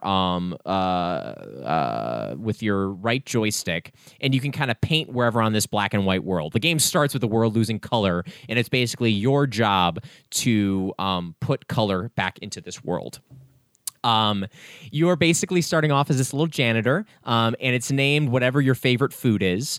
So in that exact moment when it asked me to name what my favorite food was, I didn't know this would be the name of your character. I said breadsticks, and they changed it to just breadsticks. So everyone was calling my little white dog Breadstick throughout the game. And basically you're a janitor for the wielder, who is basically the person who is in control of this magical brush, whose job is to paint in the world and keep the world filled with color. So you are cleaning up this studio where the wielder lives, and all of a sudden the color goes away, and you leave the place, and you find this brush, the wielder's brush, just there, and you pick it up, and then all of a sudden you become a wielder. And the wielder's name is Chicory, and then it's kind of like, well, why did this brush get left behind? What happened to Chicory, and why did the world suddenly lose all of its color? And the whole game is basically finding out those mysteries, but also like finding your inner strength as your little dog Breadstick runs around this kingdom called the Luncheon Kingdom, in which everyone's named after food, by the way. So every character is a different food that you're naming. Chicory is what's a chicory? What kind of food? That's a bean? A chickpea's a bean. So what's a chicory? I don't know. And you can get chicory coffee if you go to New Orleans. I know it's a famous thing. It's a plant. Is a plant? Yeah. Somewhat woody, perennial, herbaceous plant. Yeah, it's like an herb. Oh, okay, so it's an herb. So your little herb. But basically, the game starts off with like very few traversal options. You basically have a paintbrush that can just paint things. But then you start doing things like getting an upgrade by allowing things you paint to glow in the dark. So suddenly you can get in these caves that are dark, and then it can like make them light up. And eventually you get this move that allows you to like go underneath all the things that you paint, and you can kind of like travel under things, and you can move a lot faster doing that.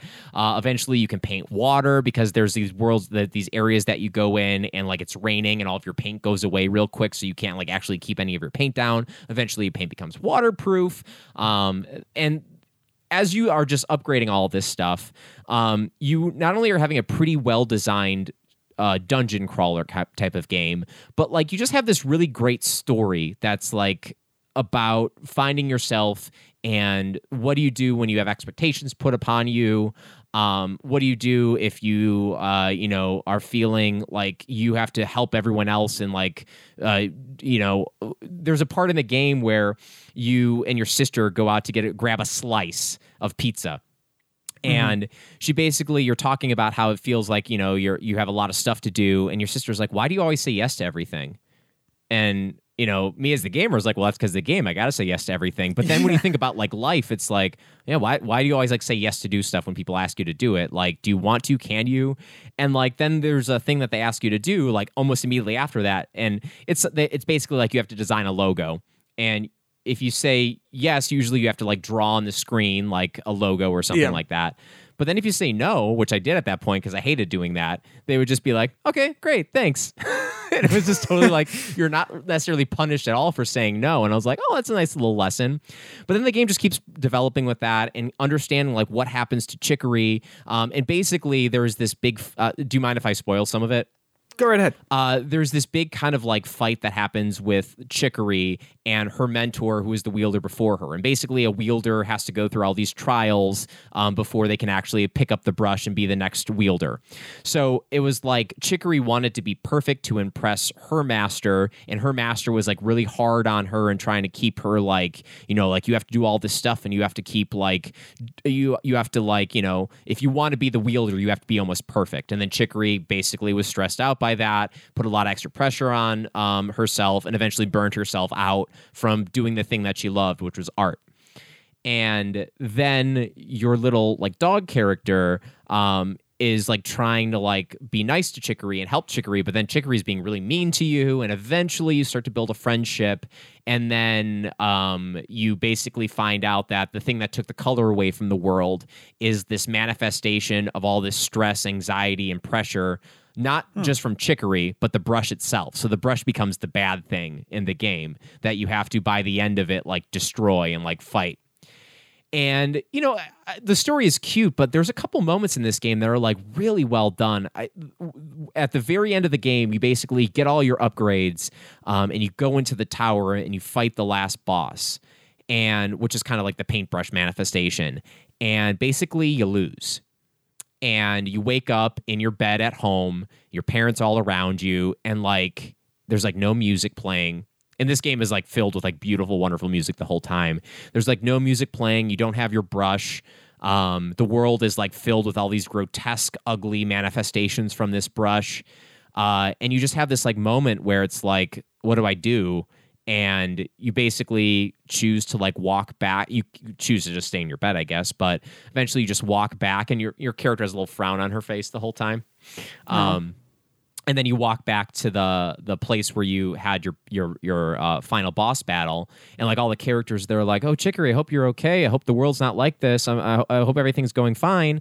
And then you not Chicory, sorry, Breadstick. But then you see Chicory like right outside the tower, and then you have this moment where you're like talking to Chicory about what happened, and then you basically, Chicory says like, I wish, you could have this, I could remember what it was like to paint when I could just paint and draw what I wanted to, and I didn't feel like I had to do everything for everyone else, and I wish I could just control that. And then like your character's like, yeah, I remember what that used to be like. I used to love doing art, and I used to love doing it. I feel like I could just close my eyes and start drawing stuff now. And basically you have this moment where you create your own brush. You like basically like grow your own brush because you're like having this inner thing. And then you take that brush and you go back to fight the final boss brush, and then the two of you are fighting, and then Chicory comes back in, and she made her own brush, and she starts helping you.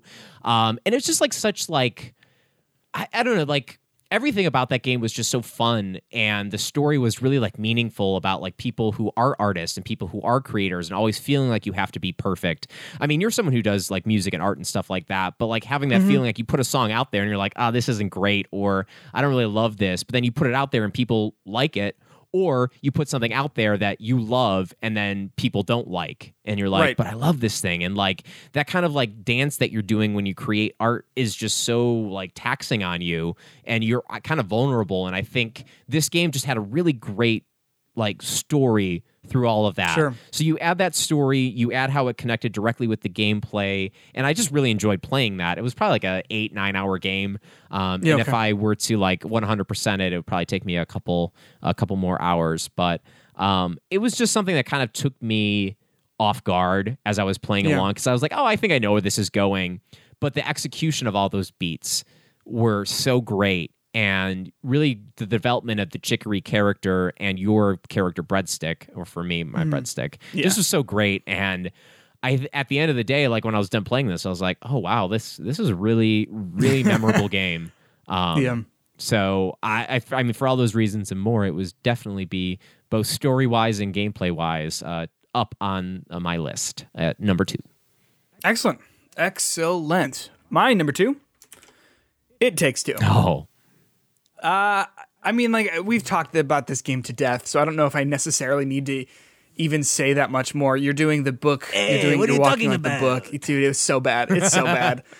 And we've talked about this a lot, so I don't think I need to maybe necessarily explain all of this here, but the story is horrible. Like, it's just like really bad, like really, really bad. But the experience of playing it with someone is a lot of fun, because you make that story your own, because you just get to have fun with a loved one or a partner or whoever. And not only is it fun to just sit down and play a game with someone, but It Takes Two is a very, very, very good co-op game in the same, cut from the same cloth of something like Portal 2, like the co-op on that, where you just really have to work together to make it all work. And while that doesn't ever really pay off in a significant way in the story, you are constantly doing new things in an asymmetric way that is just impressive. And it's just each time a mechanic starts to get a little old, you get a new one, and you get to learn, do all sorts of different puzzles and stuff like that. And there's a lot of stuff in the game too that's completely optional. Like, there's a lot of mini games in there that you do not need to do, and it's just about having fun with the person you're with, which I think is exactly what a co-op multiplayer game is supposed to be. Yeah, I think for me, we talked about this with it winning Best Story at the Game Awards. Complete lunacy. And it is lunacy, but I think the story of this game that's that's good is playing it with someone else, and like having like such a good quality couch co-op game that is legitimately fun to play, from messing around with the person you're playing with by jumping on their head to doing the little mini games that are little competition based mini games in there that are like simple enough and fun enough to play, to just like getting through the tasks, and how you're right, there is so much different stuff in there that you can do, and it's just so varied that I think this game is a lot of fun. It's not on my top 10 list. Interesting. What could your number one be? You should, I know. You know, it's not. Yeah. Okay. Go ahead. But I think it's definitely a unique game, and I think I don't agree with it winning the best game of the year at Game Awards personally, but I understand how it could be in the top couple for a lot of people, and how when you're really doing everything about like what game did you have the most fun playing with this year. I think for a lot of people, the answer is It Takes Two, because you get to play it with someone else, whether online or on the couch next to you. And I think that is just something you don't get enough in video games anymore. I agree. Yeah. I completely agree. Justin, what's your number one? Hit me with it. It's Ratchet and Clank Rift Apart. And the simple reason is, if I'm going to make a pro-con list of all of the video games I played this year, the one con I can think of this game is that I wish there was more of this game. That's not quite a con. Sure. Like, I know what you mean. I think there's everything about this game I just really enjoyed, from how beautiful the game was, to the gameplay aspects of it, to how each of the worlds themselves had a different like conceit to it that made it like not this, oh, we're going to another world, we're just doing another thing, whether it's the time-changing world, to the world where you have the skateboards, to the world where it's a parade and you're like going through that. Like, there's enough different interesting set pieces to keep it interesting on that level. But I think the combat in Ratchet and Clank is awesome. I really do enjoy playing with the weapons, and I think the way to play that game is to try to upgrade all the weapons, and once you upgrade it, go on to the next one, just so you keep getting new weapons and throwing them together, because sometimes it's like, oh great, I hate these weapons that I have, but it still makes the game fun trying to, with the combination of weapons, just get through the different stuff. I mean, if this game is going to lack slightly, it might just be the story a little bit. I wish you got more of your original Ratchet and Clank cast, and you got a little bit more of those backstories a little bit. Because I can imagine if you never played the original Ratchet and Clank, when you meet some of their alternate reality versions, it's not as impactful. Yeah, and I wish I had no idea who anyone was. Right, and I wish in the game they set all that stuff up a little bit better. And I've only played Ratchet and Clank 2016, and I did that this year too. But I mean, overall, this was a fun game from when I started it to when I ended it. The best platinum I got this year, but probably in a long time, of just being fun to get without frustrating me to a point where I want to throw my controller at anything. That's fair. The story is where it loses me. I actually really like Rivet a lot, and I like the pair of Rivet and Clank. I thought Ratchet was uninteresting, and I didn't think his story with Clank was... I'm kidding. Her name is... Oh my gosh, I can't believe I forgot this again. Rivet? What's the name of that little robot? It's not Clunk. Clunk. No. Why do we do this? Best game of 2021. Ratchet and Clank. Rivet and Daisy? No. I mean, it does seem like it'd be something like that. Kit. Yeah, wow. I thought Ratchet and Kit were not... I didn't love their storyline. I thought it was fine. I liked what happens with Kit at the end, but I thought Ratchet was a little generic and didn't have much to say. But I thought that the story just wasn't a whole lot. I thought it was not particularly interesting. The gameplay is great. It's gorgeous. And I think that if you need to sell someone on, hey, what's cool about the PlayStation 5, you turn on this game and you give them a controller, right? But the story didn't do much for me other than it being a pretty, like, inoffensive romp through space. You know what I mean? Yeah. Not that everything needs to have any sort of grit or teeth to it, but I can absolutely see why this is your best game of the year. Justin, do you have no idea? The only game I could guess. Okay, I have two. Okay, I'm gonna. Yeah, what do you got?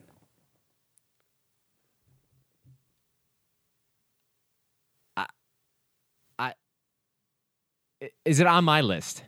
No. Then I don't know. It is Returnal. Oh, okay, yeah, okay, no, okay. This makes sense.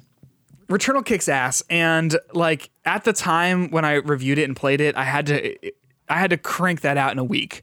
It is not a game best enjoyed in a week. It is a game that's best enjoyed over a long period of time. And now that I've had several months away from it, I just want to go back and I'm interested. Like, would I be interested in getting the platinum for this game? Maybe, because I liked it so much.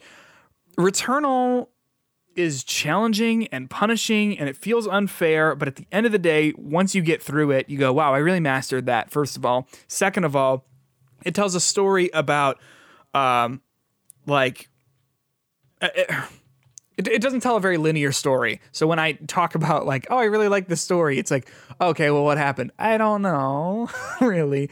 But I think it tells an interesting story about trauma and getting over things that happened to you when you were a child that were out of your control. And I think it does that through gameplay by having you revisit these horrible, very challenging, punishing environments and having to just muscle up and get through it, which is something I think is kind of cool. It's got some excellent boss fights. The first one is really good. The one at the piano is really good. It has the best use of the song. There's a licensed song in the game? Yeah. Oh, got it. It has the best use of the song Don't Fear the Reaper in any video game in 2021, which is pretty funny that you have to specify that, but it's because Guardians of the Galaxy has also a very good use of the song Don't Fear the Reaper. But you have a whole boss fight set to that song, and there's this thread of you chasing the notes of this song, and the whole time you're wondering what it is, and then when it's revealed, it happens in a cutscene talking about your mom. It's quite interesting, and mechanically, it's the best game of the year for me. I think it does a lot of similar things to Ratchet and Clank in terms of being a great example of what the PlayStation 5 can do, but I think that it really distinguishes itself because its weapons are so different from one another. And by that, I mean Ratchet and Clank, all the weapons are super unique and weird, but in terms of how they feel in your hands, literally in the trigger of the controller, they all feel pretty mechanically similar to me. Whereas with Returnal, each one has a very distinct feeling to it. So quite good. I want to go back and revisit it. And I have to assume that it's even better than it was before because it's got photo mode and it's got that way to suspend your games. You don't have to worry about losing your save. And I have to assume that a lot of its performance issues have been fixed as well. I think that this game would be on my list if I would have beaten it. Sure.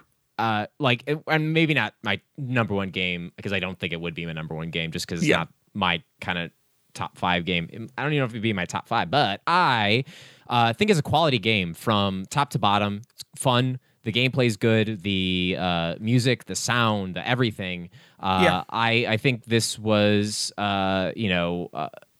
an awesome game that was released this year. I'm glad it's a Sony first-party game as a shameless fanboy.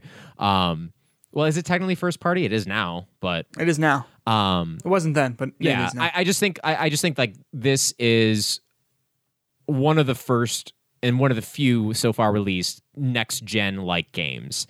And I think it uses so many of the features of the PlayStation 5 well.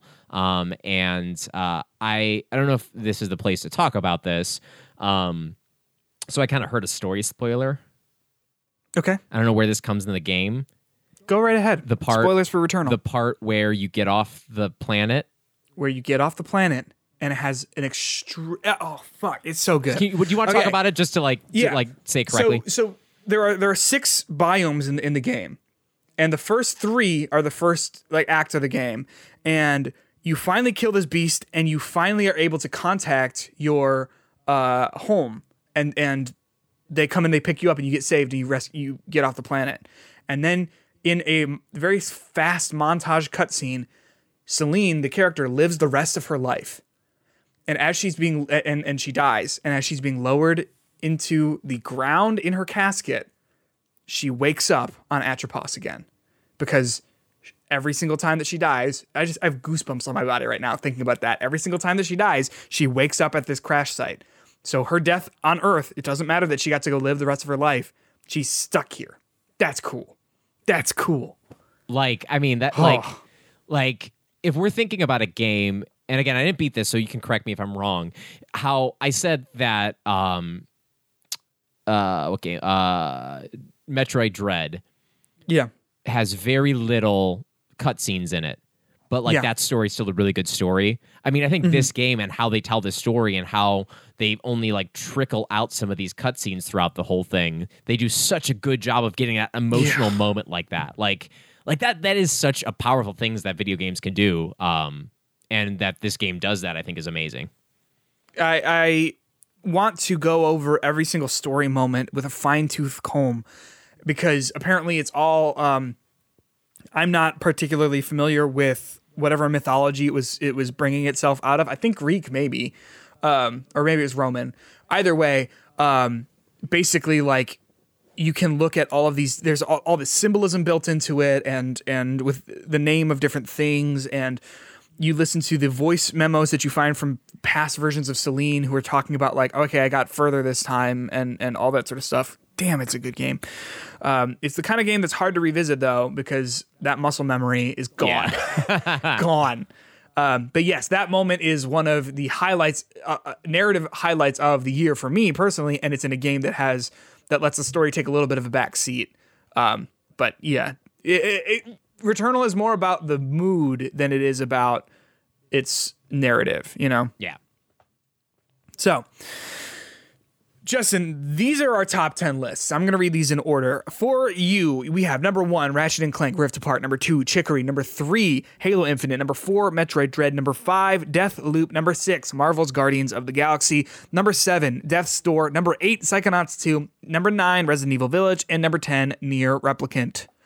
For me, I have number 1, Returnal. Number 2, It Takes Two. Number 3, The Forgotten City. Number 4, Metroid Dread. Number 5, Nier Replicant. Number 6, Scarlet Nexus. Number 7, Halo Infinite. Number 8, Persona 5 Strikers. Number 9, Deathloop. And number 10, Resident Evil Village. So, out of all these games, and it also, by the way, in our top 10, it could be a game that's not on here that we disagree is excellent. You know what I mean? So, like, if we really come down to it, I don't think it's going to come to that, but I could be like, I think Maquette should be on here.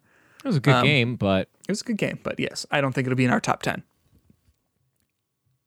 Right off the bat, what do you think? How would you divide these? Okay, so if you click on the second tab of our doc at the bottom, I did the math from last year, the way we did it last year, to kind of understand based on our rankings. So basically, first place got 10 points. Wait, this is wrong. What am I looking at here? It's okay. So, okay. Oh, I see. I see. So, I put point values to this, and this is not what our ranking is. This is just a place to start. This is if you give both of our top 10 points, with the first place game getting 10 points and the 10th place game getting 1 point. This is what the ranking would look like between our two lists combined. Okay, gotcha. Metroid Dread is our best game at 14 points. Okay. Our second best game is Halo Infinite at 12. Our third best game is Returnal at 10 points. Our fourth best game is Ratchet & Clank, tied with Returnal for 10 points. Our fifth best game is It Takes Two. Our sixth best game, or tied with that, is Chicory. The Forgotten City is our seventh best game at 8 points. Deathloop is 8th place at 8 points. Nier Replicant is 9th place with 7 points. Scarlet Nexus is 10th place with 10 points. Guardians of the Galaxy is 11th place with 5. Death's Door is 12th place with 4 points. Resident Evil Village is 13th place. Psychonauts 2 is 14th place. Persona 5 Strikers is 15th place. Okay. So, I mean, that was probably audio garble for all of you, but that was at least a way for us to rank them. Basically, Metroid Dread was our top 5 is Metroid Dread, Halo Infinite, Returnal, Ratchet & Clank, It Takes Two. And so I've bolded here. So here are the games that overlapped on our list: Metroid Dread, Halo Infinite, Deathloop, Nier Replicant, and Resident Evil Village. I think those are some good games to start. Let me just say it. Out of all of these, out of all of these, I think you and I could probably agree, and this is buck wild.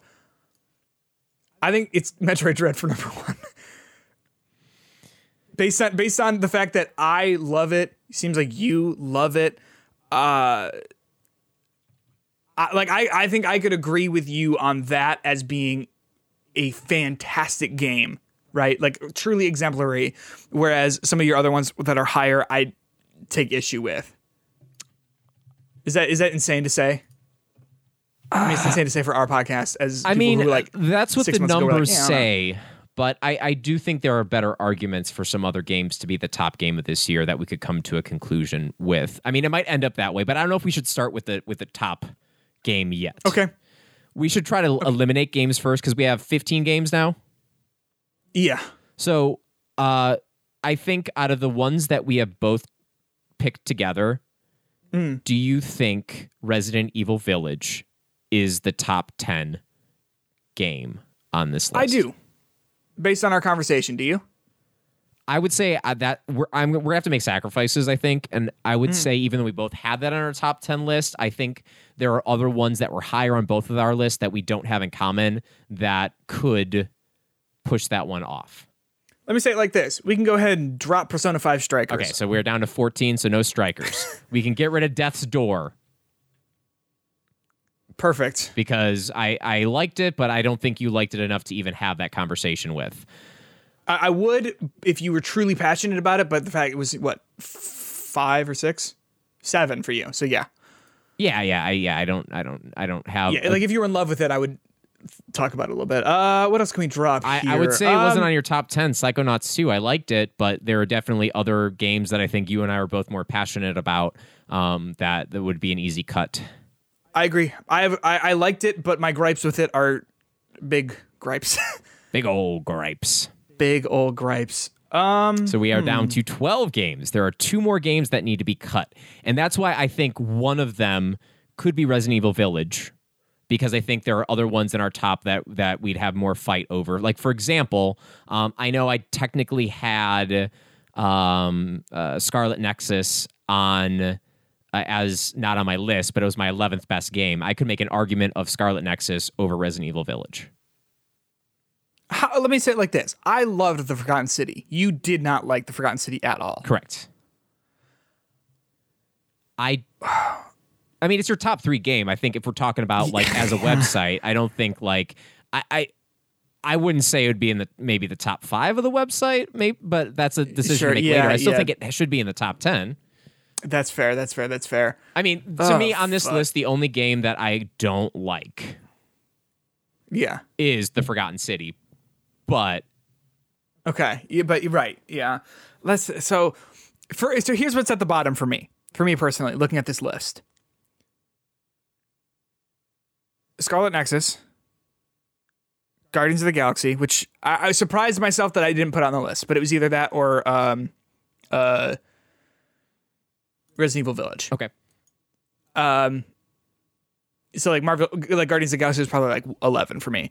So Resident Evil Village, Guardians of the Galaxy, Scarlet Nexus are the 3 on the bottom for me, and Chicory, but because it was so high for you, we're gonna keep it on here. I'm fine with cutting Resident Evil Village. I'm just trying to look at this. I think you look at a lot of but here's my thing for Resident Evil Village. That's a memorable game, and I know that that's not the only thing that makes a game good, but like I am going to remember Resident Evil Village way more than I'm going to remember the things in Scarlet Nexus. I remember the 2 protagonists' name of Scarlet Nexus, Yubito and Kasane, and then pretty much everything else. Yeah.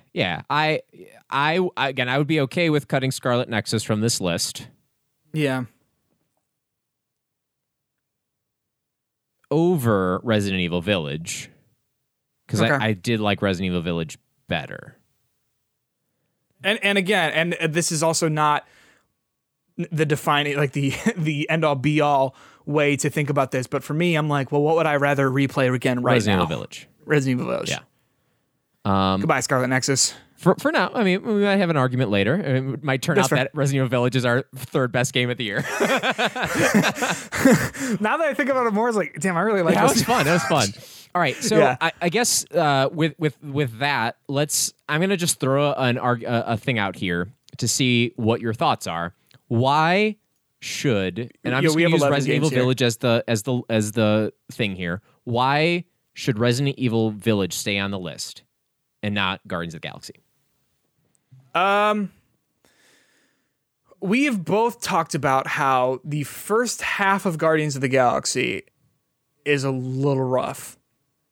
I mean, to the point, it's rough to the point where I would say I do not like the first half of Guardians of the Galaxy. The combat or the whole thing? The whole thing. Okay.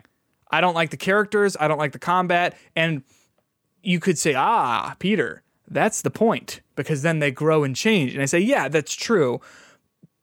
But it is also true that like characters that I find to be grating and like irritating are still irritating and grating. And yeah, that's the intended experience, I guess. And the change that happens in them is, much more than what happens with characters that you might like from the get. It's still irritating and grating for that first little bit. And then I also think that the combat, while it does get better towards the end, and I do think it's fun towards the end, I don't think it is ever at any point better than the combat and gameplay of Resident Evil Village. From a story perspective, how do you feel on that? From a story perspective, I would say that Guardians beats it. I mean, Guardians was like moving, like weirdly, like I multiple times. You have that scene with Drax and his family when you're like, he's like, this isn't, like, you have to understand, this isn't real. And we need you here to be in reality or whatever. Like that's quite moving, and the change in those characters, so that when Gamora has her thing about I killed Nebula, and the reason why I want to go stop Riker isn't because of how I feel about my past, but it's because I know where Nikki is headed. I'm like, wow, that's powerful. And then they have that moment where it's kind of undercut with a joke, but they have that moment where they all sort of talk to each other and say, hey, no, I love you guys. That's great. That's great. And Resident Evil Village doesn't have anything like that for me. Yeah, I mean, if I'm looking at these two things and what kind of video games I like, I understand the combat build of Guardians of the Galaxy is slow until you get to that near the end of the game. But I think if I'm looking at a game that if I'm putting a stamp on that, I think in terms of what we talk about and what we look for in a game, I think the story is enough to hold on to Guardians to get that to be something that holds a little bit more weight, at least on a joint list. Mm-hmm. And I think Resident Evil Village is like fun in like in a very kind of like not arcadey, but like I think Resident Evil Village is fun. I don't know what it like pushes forward in any certain way, and I would say that Guardian's story does push like narrative and storytelling forward in a very interesting way. The fact that they can create this ensemble cast that you care about, that have these interconnected relationships, that at the end of that I was like, I don't need to see like another like Chris Pratt led Guardians of the Galaxy. I want to see that, but I also want to see another of these Guardians of the Galaxy story. Like, where is this going to go from now? Like, what's going to happen next with this? And I think maybe it's a critique of it to say that this would make an awesome like mini series to watch on like Netflix or something like that. Guardians of the or Galaxy. Resident Evil. Yeah. Guardians of the Galaxy. And it just was such an interesting, like, large epic scale story for me. So I don't know. I guess. Do you feel strongly about Resident Evil and the Village? Resident Evil and the Village. Do you feel strongly about Resident Evil being on the top 10 list? Yeah. I will say when you put it like that, no. I think it's a great game. I mean, without Guardians next to it, do you feel strongly of it being on a top 10 list of the best games of this year? I think from the conversation that we had about it earlier, yes. And I would agree, because I think like going back and like talking about it again, I think that like going back, talking about it and wanting to play it again still, I think that is not, doesn't happen with every game. Right. Right. So there's obviously enough that was done well. So what gets cut? Yeah. The games I look at here that might be in a conversation for this. And I mean, a part of this is going to be me fighting against Guardians of the Galaxy, because do you have any like passion for keeping it as number 10 on the list? Guardians? Yeah. Yeah, I mean, I like it. I think it's great. I think that story is excellent. And again, I think the gameplay gets better. And I think that also the story works because I don't like it in the first half. Yeah. And that's how they win you over. Yeah, that's the point. Bastards. Yeah, I know. But so yeah, because to me, and this is just me, and this is, again, we had different lists here. To me, I would like to see Guardians and Resident Evil on here. Yeah. So if that's the case, I mean, my first question is there a world where you see Nier Replicant not on this list? I guess so, because the thing is, it's a good game, and I think about it a lot. But I think that the reason why I like it so much is because it makes me go, "Oh, that's kind of interesting with Nier Automata." Right. Which isn't bad, but it does mean that it means that I think I like Nier Replicant for what it is more than.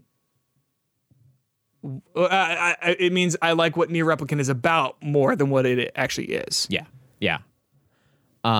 I mean, the other side of the argument here is on this list. You did not like Chicory.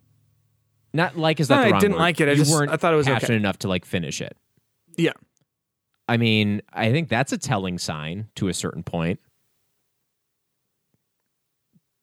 That said, you did like Forgotten City. That's true. To the point where you think 12 minutes, you would rather play 12 minutes. That is true.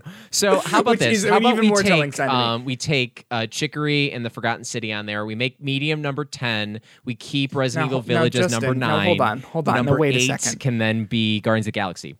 Can I just say also, I was flabbergasted because you like messing with me. I thought you were gonna be like number 1, the Medium. I couldn't believe that it didn't come up at all.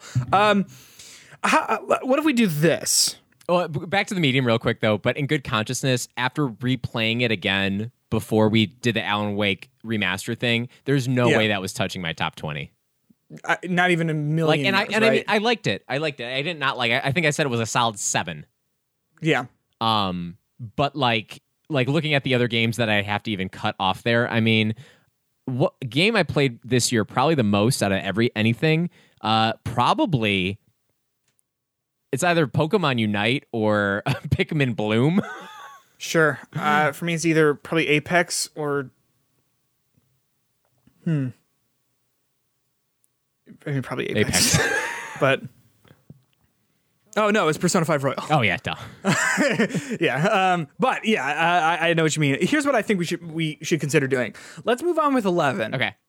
And then as we sort of figure out the placements for these things, we can go from there. Okay, that works. Does that make sense? Yeah.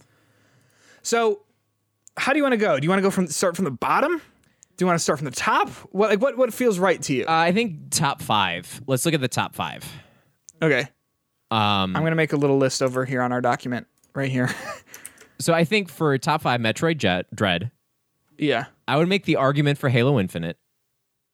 I will grant that. I would agree. I would say Returnal. Okay. Deathloop. Okay.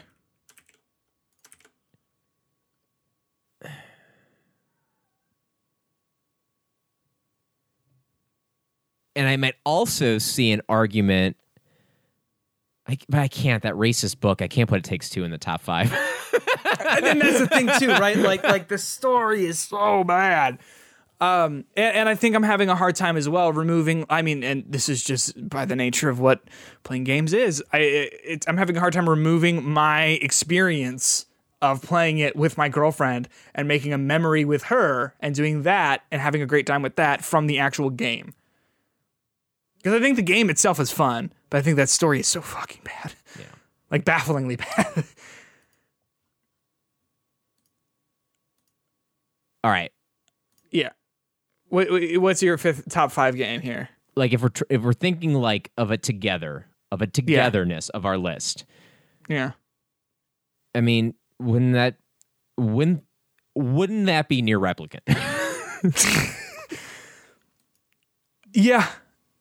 I mean, and specifically thinking about us on this website. That's not a website yet, but on this podcast. On this Spotify page. Like how can you have a top 5 of our page without having a Near game on it? I think that's absolutely true. And I will champion Near for the rest of my life. I mean, looking at this, to me, I would agree with this top 5 list right here. I would agree. Would you agree with it in this order of Metroid 1, Halo 2, Returnal 3, Deathloop 4, Near 5? What would you flip? I would probably flip Deathloop and Returnal. I am cool with that. Though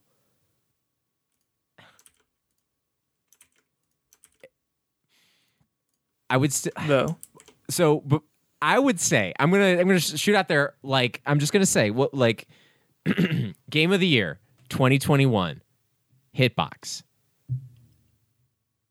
Halo Infinite. Okay, I have feelings. I can't. I can't. They can't. They did so dirty. That campaign is so.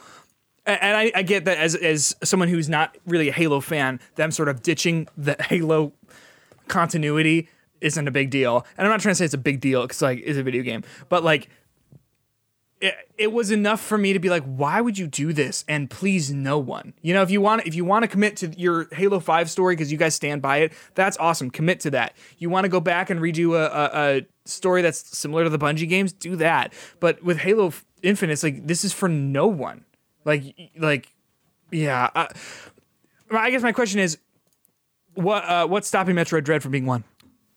We will be talking about Halo Infinite for far longer than Metroid Dread.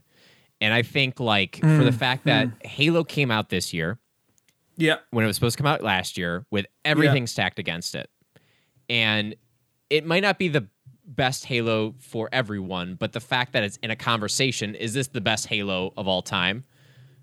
In that conversation, and you add that with the multiplayer, I think this game is going to have legs, and maybe like looking at the future isn't the best thing to talk about Game of the Year in 2021.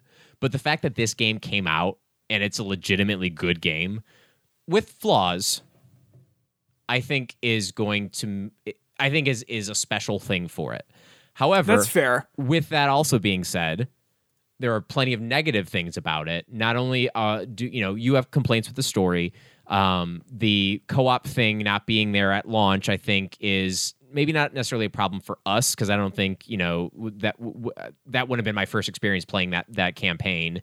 Yeah. Forge mode would have been nice for some of the multiplayer stuff, but I don't know. But I think Metroid Dread, the con for it is that was my experience with it, and I'm done with it.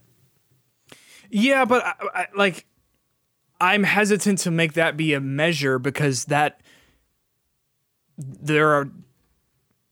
not the point of Metroid Dread, right? I mean, like, there's no multiplayer mode, so that's fine, and there shouldn't be, because what would that be? Yeah.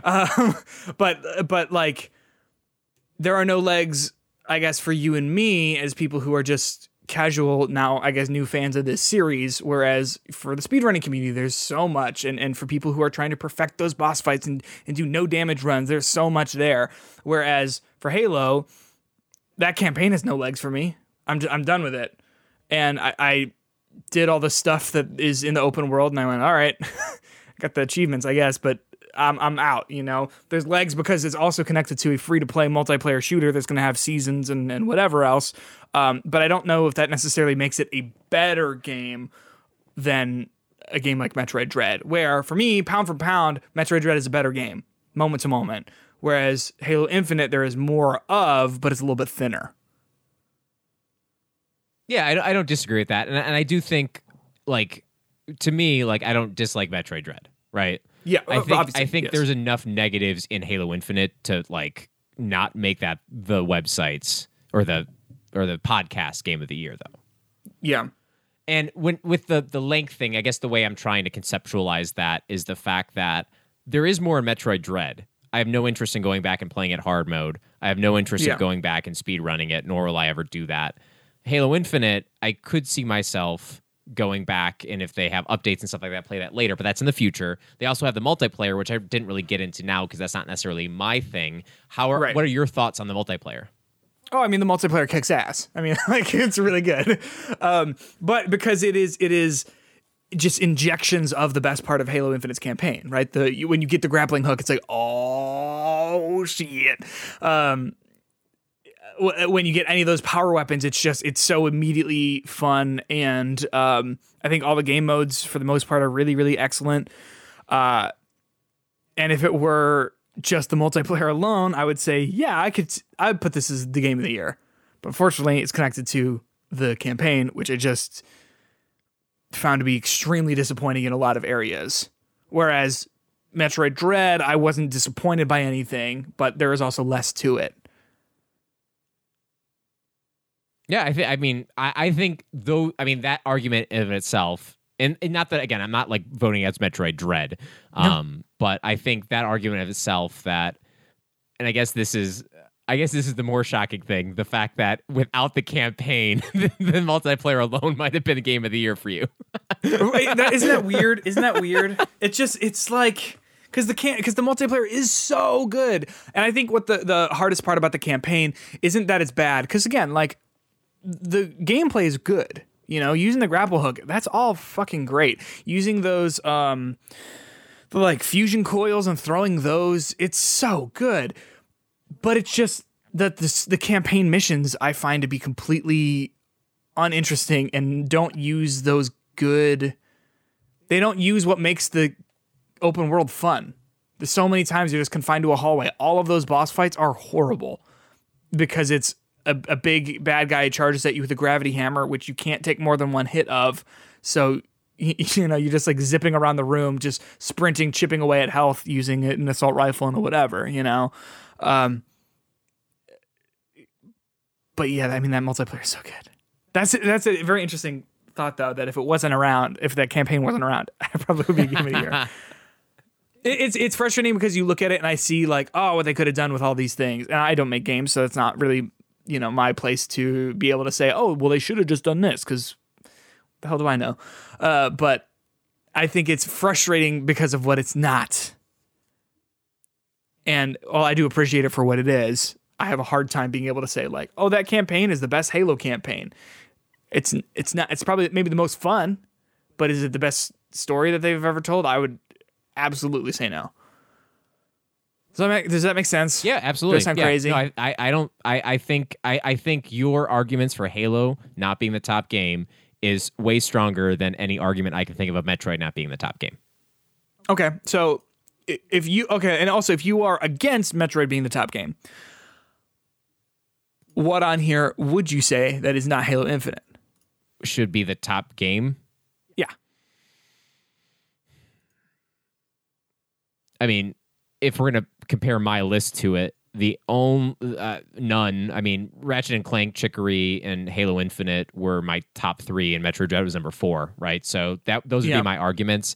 I guess the other one I could make an argument for, I don't know if it's the strongest argument for, would be Deathloop, being higher than Metroid Dread, but I don't know how much like long-term that argument would hold up, and I personally enjoyed both Halo Infinite and Metroid more than Deathloop. That's the thing too. I walked away from like Metroid Dread. You know those? What are they? They're like the little ice cream cones that you get from the store that they've got. It's a king cone. You know what I'm talking about? It's a little ice cream cone that comes in a little package. It's covered in chocolate. And what happens at the very end of a king cone? You take that last bite of the cone, and it's filled with like chocolate, and you go, oh, like that's so good.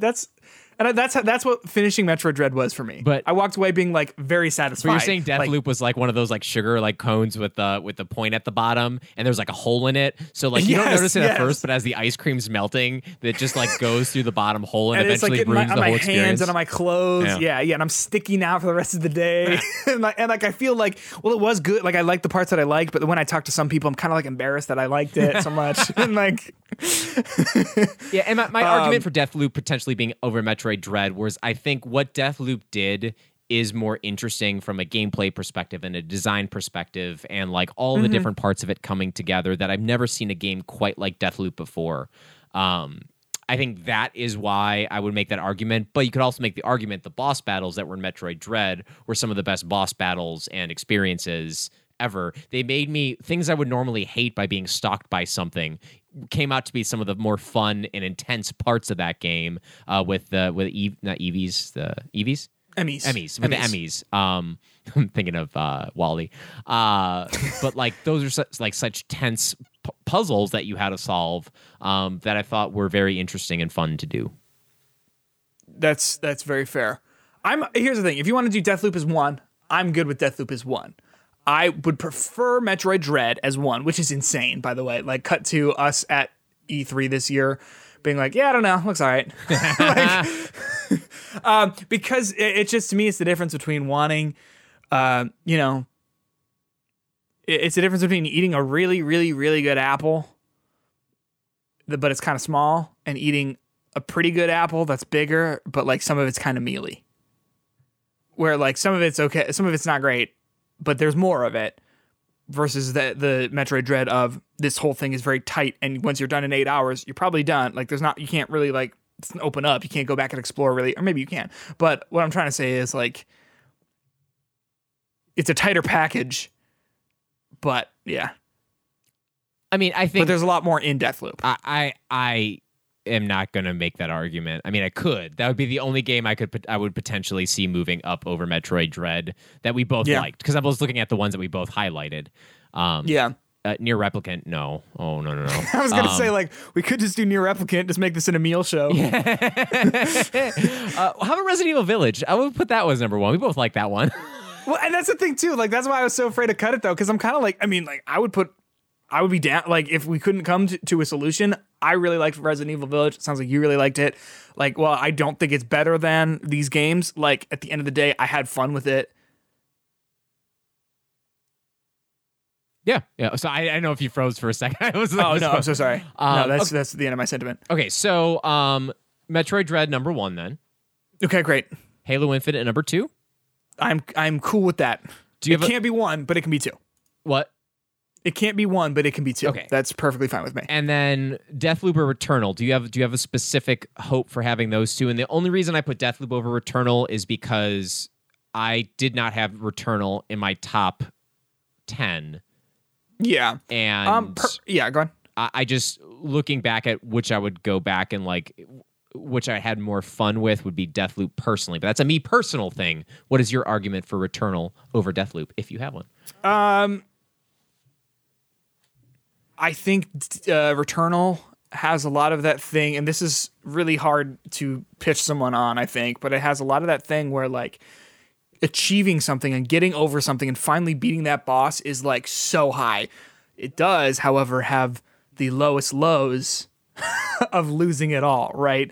And that is built into the game, and the game starts off, and I think it has something similar to your Celeste by saying like, you can do this. You can do this through determination and through getting over the problems that you have, but that's still not always like what you want to hear, you know? Yeah. I would say, based on the fact that you liked it more and the fact that I still really liked it, I would say Deathloop could be number 3. Okay. Fun thing about Returnal, one of the reasons I think I don't like it, and this is a stupid reason. Not I don't like it. The reason that I always like am nervous about playing it, the simple pause button. I know that's like a baby thing to say, and I know you can technically like freeze. You can like freeze it, right? You can pause it. Yeah. Can't you? Yeah, you can pause it. So, like I was playing a game. I just finished Guardians of the Galaxy like yesterday, and you can pause at any point in the middle of a cutscene, in the middle of whatever, and it's not a big deal. I was playing a game today, and it was a cutscene, and I needed to pause, and I couldn't. Unfortunate. And I just hate that game that much more now. And even Sure. if you can like technically like, if I'm in the middle of a boss fight, that's not a pause moment. You know what I mean? Right. Like yes. if my house is on fire and I'm on the last boss, I will not be able to pause that in order to put that. I got to finish that boss fight. Priorities, right? But Obviously, like, yes. you know, I'll be nervous and I'll be distracted. I like games that I can put down at any moment and not feel bad about it. Oh, you're talking about like that, literally, like being able to suspend your game. Yeah. Yes, which has been added, but that Right. doesn't matter Right. because that's when we played it. But you can't do that now. But like that's just No, that's 100%. There are so many frustrations with that I completely 100% understand. And I understand how the nature of the way I played it was unique-ish. because you're rushing through it. Right, because as opposed to someone else who was going to be playing it on their own time. So yes, I'm perfectly satisfied with saying Deathloop can go over it for that reason. And then for now, we'll have Nier as our number 5 game. Yeah, that's good with me. So we have Chicory, The Forgotten City, It Takes Two, Ratchet and Clank, Rift Apart, Marvel's Guardians of the Galaxy. Is there an easier way to do this? I'll do this. I will. Here, I'm just gonna highlight these guys Ah, as the ones that we have used. I was born in the dark. Near Replicant. Congratulations, games. What a fun. And I'm certain we're not the only people saying this, but like this year was interesting because I'm pretty good with all these games, but there's not one that is like a standout. Like this is the game of the year for me. Yep. Which, you know, last year we definitely had that. But I still think that having all these games be like, yeah, I could get down with supporting any of these, I think is still kind of cool. All right. So, yeah, remaining, we have Resident Evil Village, Guardians of the Galaxy, The Forgotten City, Chicory, It Takes Two, and Ratchet and Clank, and Rivet and Clunk, Rift Apart. All right. I will be mad if these games aren't on the top list. Resident Evil Village, Marvel's Guardians of the Galaxy, and Ratchet and Clank. I agree. So can we put those as the nebulous bottom 3 bottom 5 category? Yeah, 6, 7, 8. If I had to choose from these,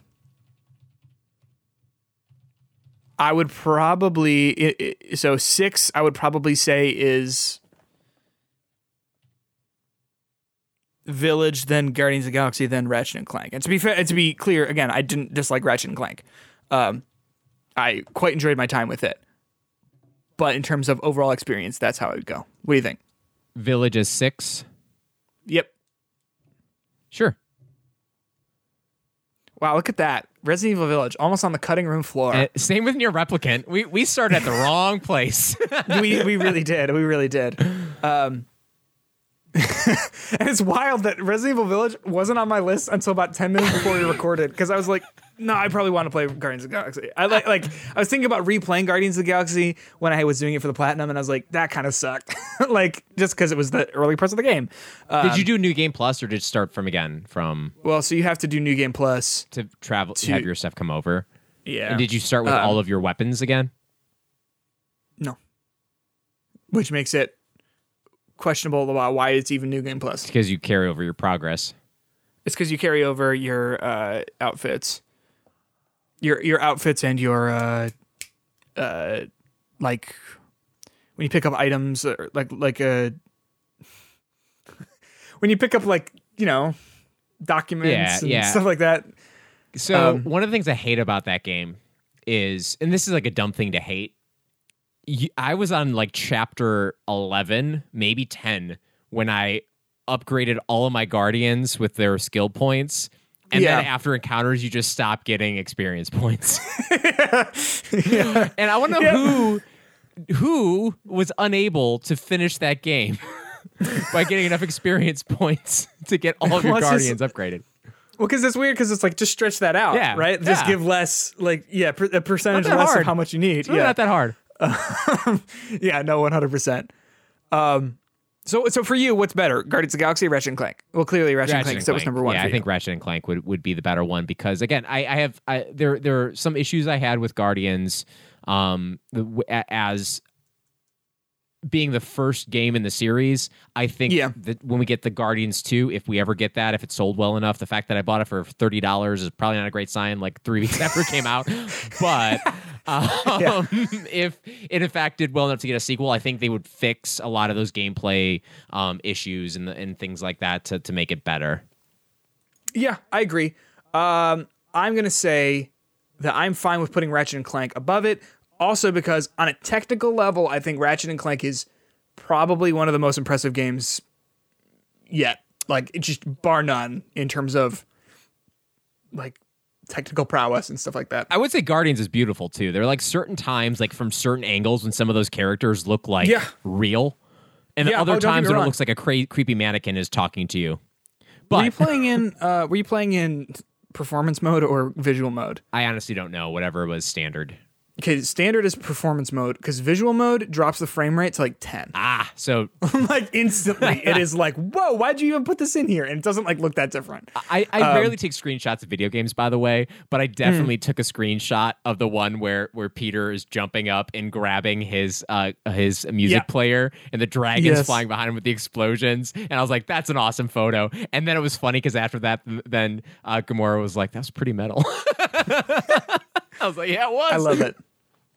I love it. Ratchet and Clank, put it up there. Guardians of the Galaxy, put her up there. Okay, so we have 2 spots left, and then we have 3 games: The Forgotten City, Chicory, and It Takes Two. And so, which ones have you finished? Obviously, you finished Chicory. Did you finish It Takes Two? We're almost done. We're on the last world. Okay. It really at the end there, it's like, ooh. Sticks the landing. All right, here's. Oh no, I mean, it overstays its welcome quite a bit. Yeah, splats the ending. That's why it's been taking. Like we were like all for the first couple, we just all on it, and it's like we play like 30 minutes at a time, and then slowly but surely. Okay, so I would say this is my argument. Yep, go ahead. I would say of those 3 games, the one I would slowly pull off the list. Go ahead. Would be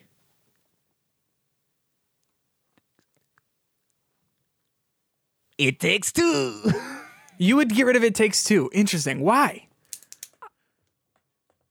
I think it's a lot of what is good about It Takes Two has to do with not the game. I find looking at that game can sometimes be really ugly when you're looking at the characters. I think the gameplay itself is fun because you're playing with something and they use so many different genres. It's like a buffet of video game styles. But that's a great way to put it. But what is the item on that buffet list that they do better than anyone else? Love. I don't want to eat buffet love, man. love between you and who you're playing with. No, I know what you mean. And I think, like, and I didn't finish it, but is there a moment in that game that is just exceptionally emotional and exceptionally powerful and exceptionally whatever? And I really think it ends and you go, oh, oh, that's how they chose to end that? Yeah, no. And I think I mean, really, the reason I would keep The Forgotten City on there is because I think it's maybe not the game that I am into in terms of like the visual novel aspects of things. And I know it's not a visual novel, but that's what it feels like when I'm playing it. A lot of just like going through the story options and stuff like that. I think it's unique. And I know it's in a year with a million time loop games, obviously. So that makes it a little like, it doesn't seem as unique as it actually is. But the fact that it is a pretty competent like story like that, I think the things that you keep bringing up, and I want to hear your argument for like the ending of it. But like even like how it does make you think about like what is good and what is bad, what is right, what is wrong, like those kind of questions. That's not just like that's high level stuff. Like that is like something I always say video games can make you think more so than a lot of other mediums. Like I was, watching, parts of The Matrix over the last couple of weeks, get ready for the new Matrix movie. And boy, they bring up a lot of philosophical mumbo jumbo, especially in that second and third movie. Like, what are you talking about? Like, you're not even good with that kind of stuff. And I think they with the time that they have in movies, you don't have time to really explore that stuff and like be the agent of making decisions and making the choices yourself. And I assume that game kind of funnels. You said there's multiple endings with that, right? Yeah. So there are like 6, and I got an ending where I was like, when I realized that there are more endings to this, I was like, maybe I should go back and play it. And then when I got the ending that I got, I was like, nope, that was the perfect, super satisfying ending. Yep. So basically, you find out, spoilers, that this land is an experiment for the gods. So basically, back in the day, Hades said, I think it was Hades, said, listen, I want to bring this woman. I'm so rusty on this stuff. I want to bring this woman with me, this human woman with me, to heaven where all the gods live. And the gods were like, no, humans are not pure enough to be able to live here. They are too sinful. And he went, all right, fine. I'll go back home to Earth, and I am going to run this experiment and get humans to go without sinning for, it was like a year or something like that. And so that's why these statues come to life, and they ice everyone at any time someone sins, because it's just going to reset the situation. And they just can't do it. People just can't do it, which I think is an interesting take and an interesting, opinion on that. And so eventually what you can do is you go and confront him, and he shows up. And like, this is where it gets a little like Assassin's Creed future stuff, where like you go into like he's sitting on a throne, and like she's there. Is he like sitting like the Jarls in Skyrim, just like chilling like that? He's like just sitting there, and he's like, what's up with you? And you have this philosophical conversation with him, saying like, well, who are you to decide what these sins are and stuff like that. And the ending that I got, he gets really angry with me, so I steal the crown of the woman that he's in love with, who wants to be. She does not want to go with him to wherever they're off to, like Elysium or something like that. She does not want that at all, and she's actually the voice of the person who's been sort of talking to you inside the statues the whole time. And so she whispers to you like, "Free me." So I shot her with an arrow. I took her crown, and I left and came back and reset the day. Came back. And it was like, yo, what's up, Hades? Guess what? I've got this crown. You are, I'm the one who's in control of this, not you. And he says, fine, get out of here. Everyone go. So you take everyone, and all of these ancient Greek people go into the real world. That's so funny. And you find out, by the way, that the person who dropped you off is Karen. She meets you, and she's like, hi, I'm Karen, Caren. And she's like, yeah, kind of recently it's been dragged through the mud. But you find out it's Charon, like the person who takes you to the ferryman of the dead. And so everyone leaves and goes into the modern day real world. And you get this like 6 months later kind of thing where you meet everyone in this museum, and turns out all of the people, so you like talk and see like where everyone ended up, and it's really interesting. And then all of the other people in the museum are the statues that you saved, who all came to life. And they like say thank you to you, and that's how it ends. Oh, what a fun little ending. Yes, and that, to me, that's a great ending. Yeah. And I would not want to go. I mean, I would be interested to go see what the other endings are, but there are some that are like kind of joke endings, kind of like very near endings. Weirdly enough, there's a way to start the game, and you can start it with a gun that has 6 bullets, and if you kill the guy who's in charge, the game just ends, because he's the one who's keeping the portal alive, and that's so pretty everyone funny. dies. Yeah.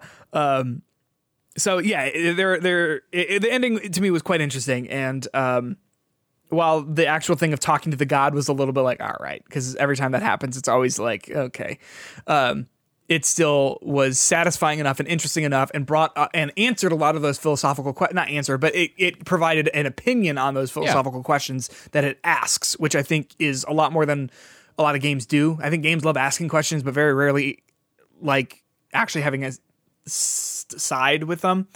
But I think that it does that very well. So And I think my objection to that game more has to do with me not enjoying the moment-to-moment gameplay of it rather than enjoying the concepts and the ideas. And I mean, this goes with a lot of those, like, walking simulators. I appreciate, like, Life is Strange from a distance.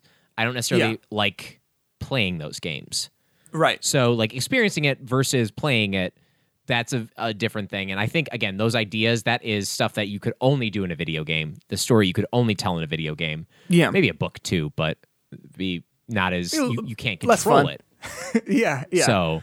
And we all know how bad Choose Your Own Adventures can be. You know what I mean? Well, and the whole point, too, of it being a game is, like, at any point you could sin and you could do the thing. You can do all sorts of things that would progress you, but you would also kill everyone for a minute and bring everyone back and all this stuff. So I understand your trepidation about it. Here's how about this? Chicory was the kind of game that I was playing, and I was like, I think I'm just not ready for this right now. I'm not in the mood for this right now. I think I would like it, but it's just... At the end of the year, I'm tired, and like playing a game to play it to be like I have to have thoughts and feelings about this is less fun than just playing a game to enjoy it. I'm willing to put It Takes Two, Chicory, and Forgotten City on the list, and ice It Takes Two, simply because as an experience it was great.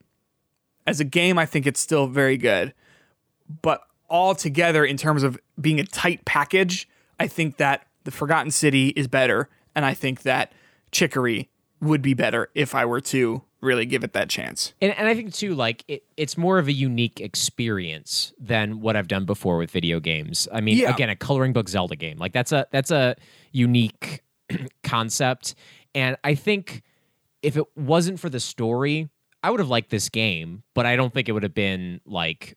It might have been maybe in my top 10, it's hard to say, but with the way the story built and, like... I know it's like, a game that deals with like real life issues in a way that is not just like pandering. I think it's really interesting. And how it ends with this whole idea about how Chicory and the main character, basically they've gotten rid of this brush lineage and their job is to teach people how to find their inner artist. And how to deal with the struggles that they dealt with as they were the official wielders, and how to teach people to find their own brush, I think was such a beautiful way to end that game. And this whole like bigger metaphor of literally adding color back to the world.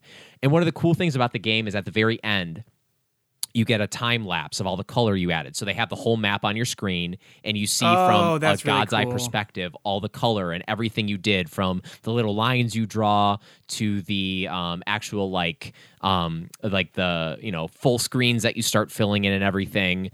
And it's just such a cool and fun game that I do think it's unique. And again, not that It Takes Two isn't a good game. I think in terms of it being a unique game, that's where it's like I've seen it done better. I've seen it done more interesting in interesting ways. I am fine with that. Perfectly fine with that. So what's this finalized list look like? And and you can put to me it doesn't matter what the order of Chicory and the Forgotten City is. Well, according to our math, Chicory had one higher point because it was my number 2 game, and Forgotten City was your number 3 game. Do it. So if we have the Forgotten City and Chicory, and if we revisit this game later and you've played through that game and you hate it, we can travel through a time loop and go through. And because wait, how many time loop games are on here? Okay, we got 3. Deathloop, Returnal, 12 Minutes, The Medium, and The Forgotten City. Great. Yeah, and everyone's favorite time loop game, The Medium. I would also probably say that Nier Replicant is kind of a time loop game because you just keep having to replay it. Keep playing it over and over again. Just keep playing it, and eventually get a cutscene that tries to bring in what happened at the end of Nier Automata, and just do it very poorly. It's like the new content added for the replicant, redone. Yeah. It was very sad that it just ended like that. I'm sorry to hear it. So, finalized list here. Number 1. Metroid Dread. Number 2, Halo Infinite. Number 3, Deathloop. Number 4, Returnal. Number 5, Nier Replicant. Number 6, Resident Evil Village. Number 7, Ratchet & Clank Rift Apart. Number 8, Guardians of the Galaxy. Number 9, Chicory. Number 10, The Forgotten City. That, to me, is a list of 10 games that I would love to play right now. Just pausing what game do I not want to play right now. The Nier Replicant, I'm never touching that game again. Yeah. I will go back and play Nier Automata, but I'm not going to play Nier Replicant again. Yeah.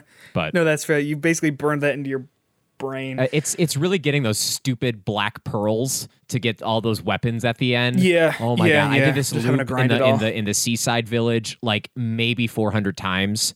Jeez. I am still having nightmares about that.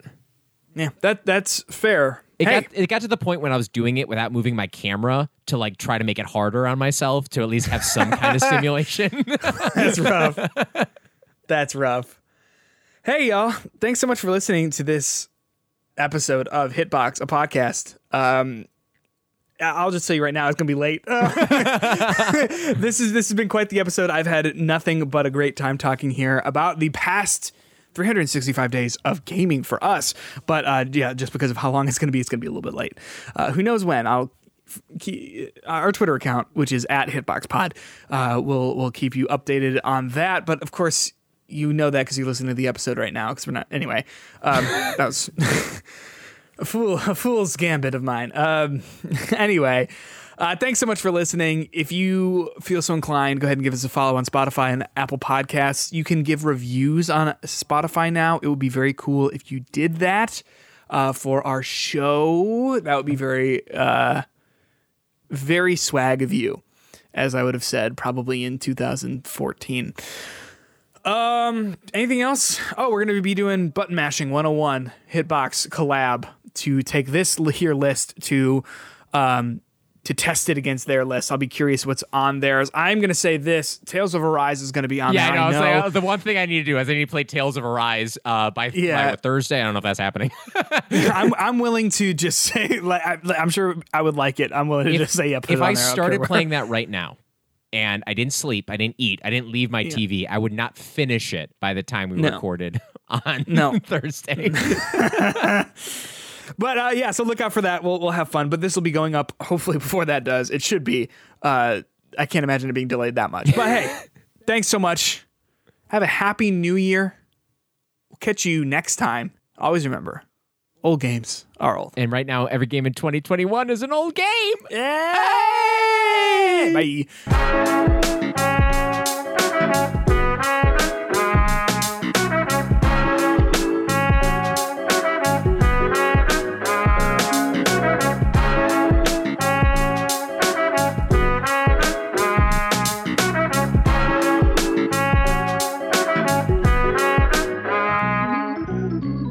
I'll stop recording.